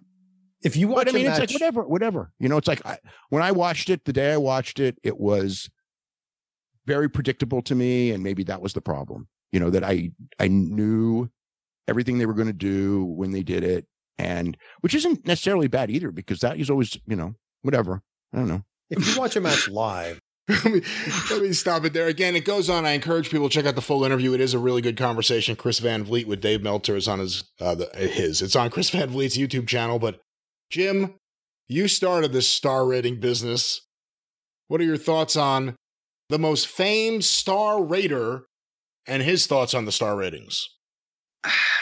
I still don't know really what his thoughts are, cutting through the various effluvia slide of words, except that he's pretty much admitted that he rates the shit that he likes high, which is kind of what the idea of rating shit to begin with is. But that's why the people shouldn't take it fucking seriously. It's a guide to, if a movie that you might want to watch gets a 1/2 star, maybe you'll think again about wasting your time. But if you want to see it and it's 2, 3, 4, whatever, you're going to watch it. It doesn't mean that much. Not only these marks, but these fucking mark wrestlers are living and dying. We got to do enough moves so Dave will give us 5 stars when they're in promotions that aren't drawing 5 fucking people. And again, as you just mentioned, he thought, Harpo and the Buckaroos and their ilk are going to be the wave of the future, and all the young people are going to like them. So I'll have more subscribers until I die, because all of my old friends think I've gone absolutely batshit fucking nuts for praising these dipshits. Because I'm afraid I won't keep up with the times. Someone said something to me. And I won't learn. Yeah, learn. Okay. He said something to someone who's a mutual friend of ours many years ago, because I remember hearing about it probably like 2003, 2004, somewhere in that range. And the person said they told Dave that they didn't like The Observer as much anymore. It was too much MMA coverage. Again, this is in the early 2000s. And Dave, I forget the exact quote. I may have it somewhere. It was basically, it's an insurance policy in case anything happens with WWE. Yeah. Because there's nothing else. There won't be anything else to write about. If anything happens to WWE, there goes the industry. And a part of me wonders if it was the same thought process behind hitching his wagon to the Young Bucks and Kenny Omega. I'm not saying, because look, you and me have disagreed about Omega's matches. It's one thing saying the guy's a really good wrestler, It's another thing saying his matches are the greatest of anyone ever. Or that his matches today could be put in any time in history and it would be the match of the year. That's your personal... If you showed a Greensboro Coliseum sellout, a Kenny Omega match in 1986, they would have rioted and set the seats on fire. People would have been pointing to each other with finger bangs leaving the arena. Oh, who was that guy? Boo, boo, boo. Did you see the fake match with the guy doing the fucking flips and pointing at everything? But I think that's a lot of it. It's Dave's personal preference, and also it's Dave's self-preservation. And I think a lot of that is kind of apparent in what he said and what he couldn't find the words to say in this interview. But here's the thing. We've easily found an audience, and it's bigger than the one he's got, and it's bigger than the one that the modern fucking wrestling promotions have. It's all the wrestling fans who think this shit sucks, and they're offended by it.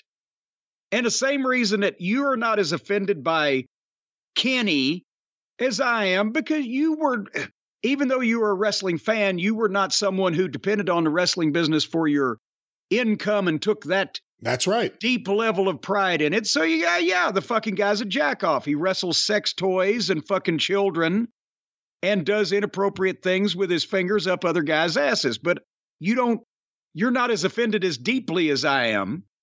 You can say, okay, he's a pretty good wrestler. No, I don't like that stuff, but I can enjoy I'm his saying matches. you're not as offended as deeply as I am. As someone from the business, absolutely not. As someone from the business. And that's why I'm offended by anyone from the business that's not offended by this fucking asswipe. And because they should be. And they're disappointing to me that they're not. But that's the thing when you're talking about the size of an audience. The audience of people that used to watch wrestling is 5 times the size that it is now. And the audience of people that think that all these fucking little soft, pansy-ass pussies and their grab-ass gymnastics are not worth watching is bigger than the audience that watches it. So why is Dave so fucking worried that everybody's not going to read his newsletter anymore? Because of access. If Dave wrote the realities of any of Chris Jericho's worst stuff over the last several years, even if you're a Chris Jericho fan, if you're going to tell me that his biggest fan doesn't think some of his stuff was really bad in the last 4 years or so of AEW, you'd be lying to me. I think there was a lot of bad stuff, and I'm not a big fan of modern day Chris Jericho. So Dave hasn't written anything negative about Chris Jericho. Do you think Chris Jericho will still be chummy with Dave and Alvarez and the Observer site if they started saying, Chris looked really bad here, or the crowd really didn't react to this match, or the music's over, and the music's over? He always said bad things about somebody. Yeah, you can critique a bad match, but you can't do it if you're afraid you're going to lose access. It goes back to this Matt Hardy Well, thing. that's what It's I'm saying. a cycle of self-preservation. He always said bad things about somebody, so is it that he's just gotten more worried about pissing off the wrong person, or is it just that everybody's gotten so fucking soft that they can't take it? Both. It's both of those things. You know, like I said, it goes back to the Matt Hardy thing. It's a cycle of self-preservation. Latching yourself to the young thing that you think is going to happen, or that has happened, or that's happening in the moment, whatever it is, it's an act of self-preservation. Being able to say what you really feel about these things, it's a hard thing to do, but it's something we can do here on this show. And we will continue to do it in the future. Is Uncle Dave finished? Because I've actually got to start getting ready to go and be really wildly relevant and make a lot of fucking money this evening. Let's not talk about any of that yet, because But let's get... I wasn't going to reveal it, but it's going to happen. Let's get at least one song before we get out of here. It is episode 300 after all. So let's go to this song. This was sent in. Seems like it could be timely. I hope it's appropriate. This is sent by Steve Johnson. Let me go to this. In a cluttered office in Southern California, there's a man watching wrestling matches. He even rates them for ya. But now he's sick of the dirt sheet grind. Uncle Dave has lost his mind. He's quitting the Observer, gonna test his skills in commercials. He checks the help wanted section, looking for his new start. His dream job appears, a Halloween costume model for Walmart. And when he calls up, he's in luck. He gets to dress up just like the Young Bucks. Only one important detail Uncle Dave forgot.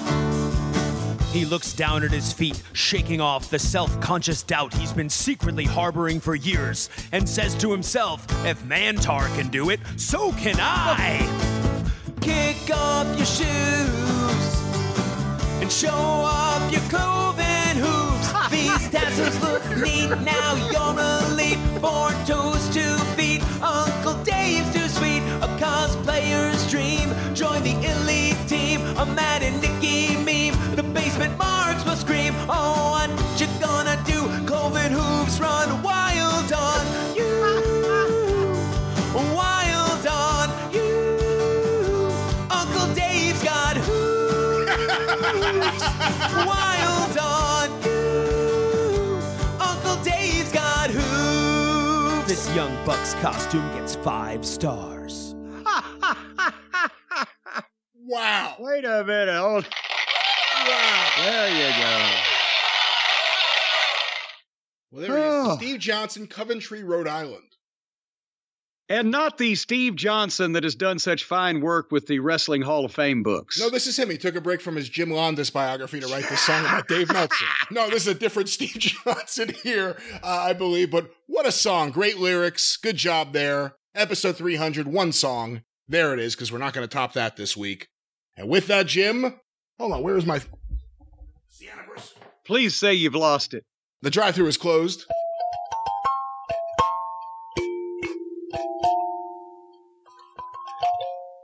I could never come up with a good ending.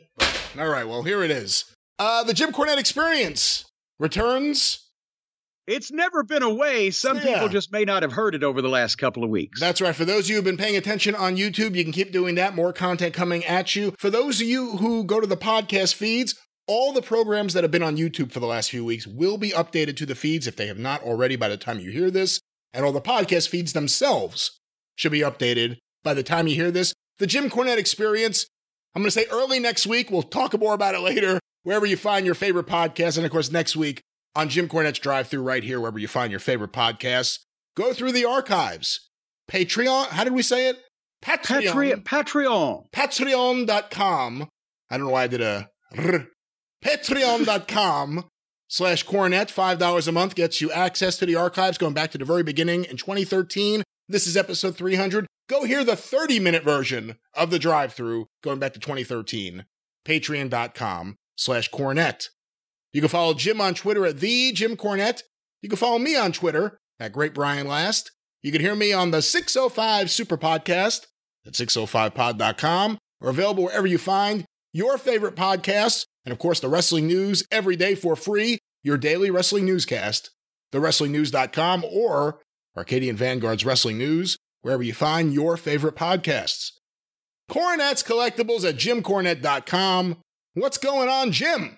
Oh, boy, howdy. The Feather Bottoms are working overtime. Don't forget the classic Cornette face shirt is available. It's all over AEW television, as well as the Behind the Curtain graphic novel, the Inside the Ropes magazine with me on the cover, and of course, the last, I don't know how many now, a couple of hundred or less of the breast cancer pink action figures with $10 from every figure at this point now going to the City of Hope. That's right, the City of Hope, not the City of Dope, but go to JimCornette.com and do all that right now. Of course, the official Jim Cornette YouTube channel. Go to YouTube and search for Jim Cornette. It'll come right up. Full episodes, clips of episodes, omnibus collections, all with the very popular Travis Heckle artwork and the guest artists. The official Jim Cornette YouTube channel. The Drive-Thru is brought to you by the Law Office of Stephen P. New, 888-692-8084. Get even with Stephen at newlawoffice.com. But gotta sue some knucklehead that's going bankrupt without paying you what he owes you? Call Stephen P. New. That's right, more to come. But until more to come on the experience, And next week, right back here on the drive-thru, for Jim Cornette, I'm the great Brian Last. Tally-ho!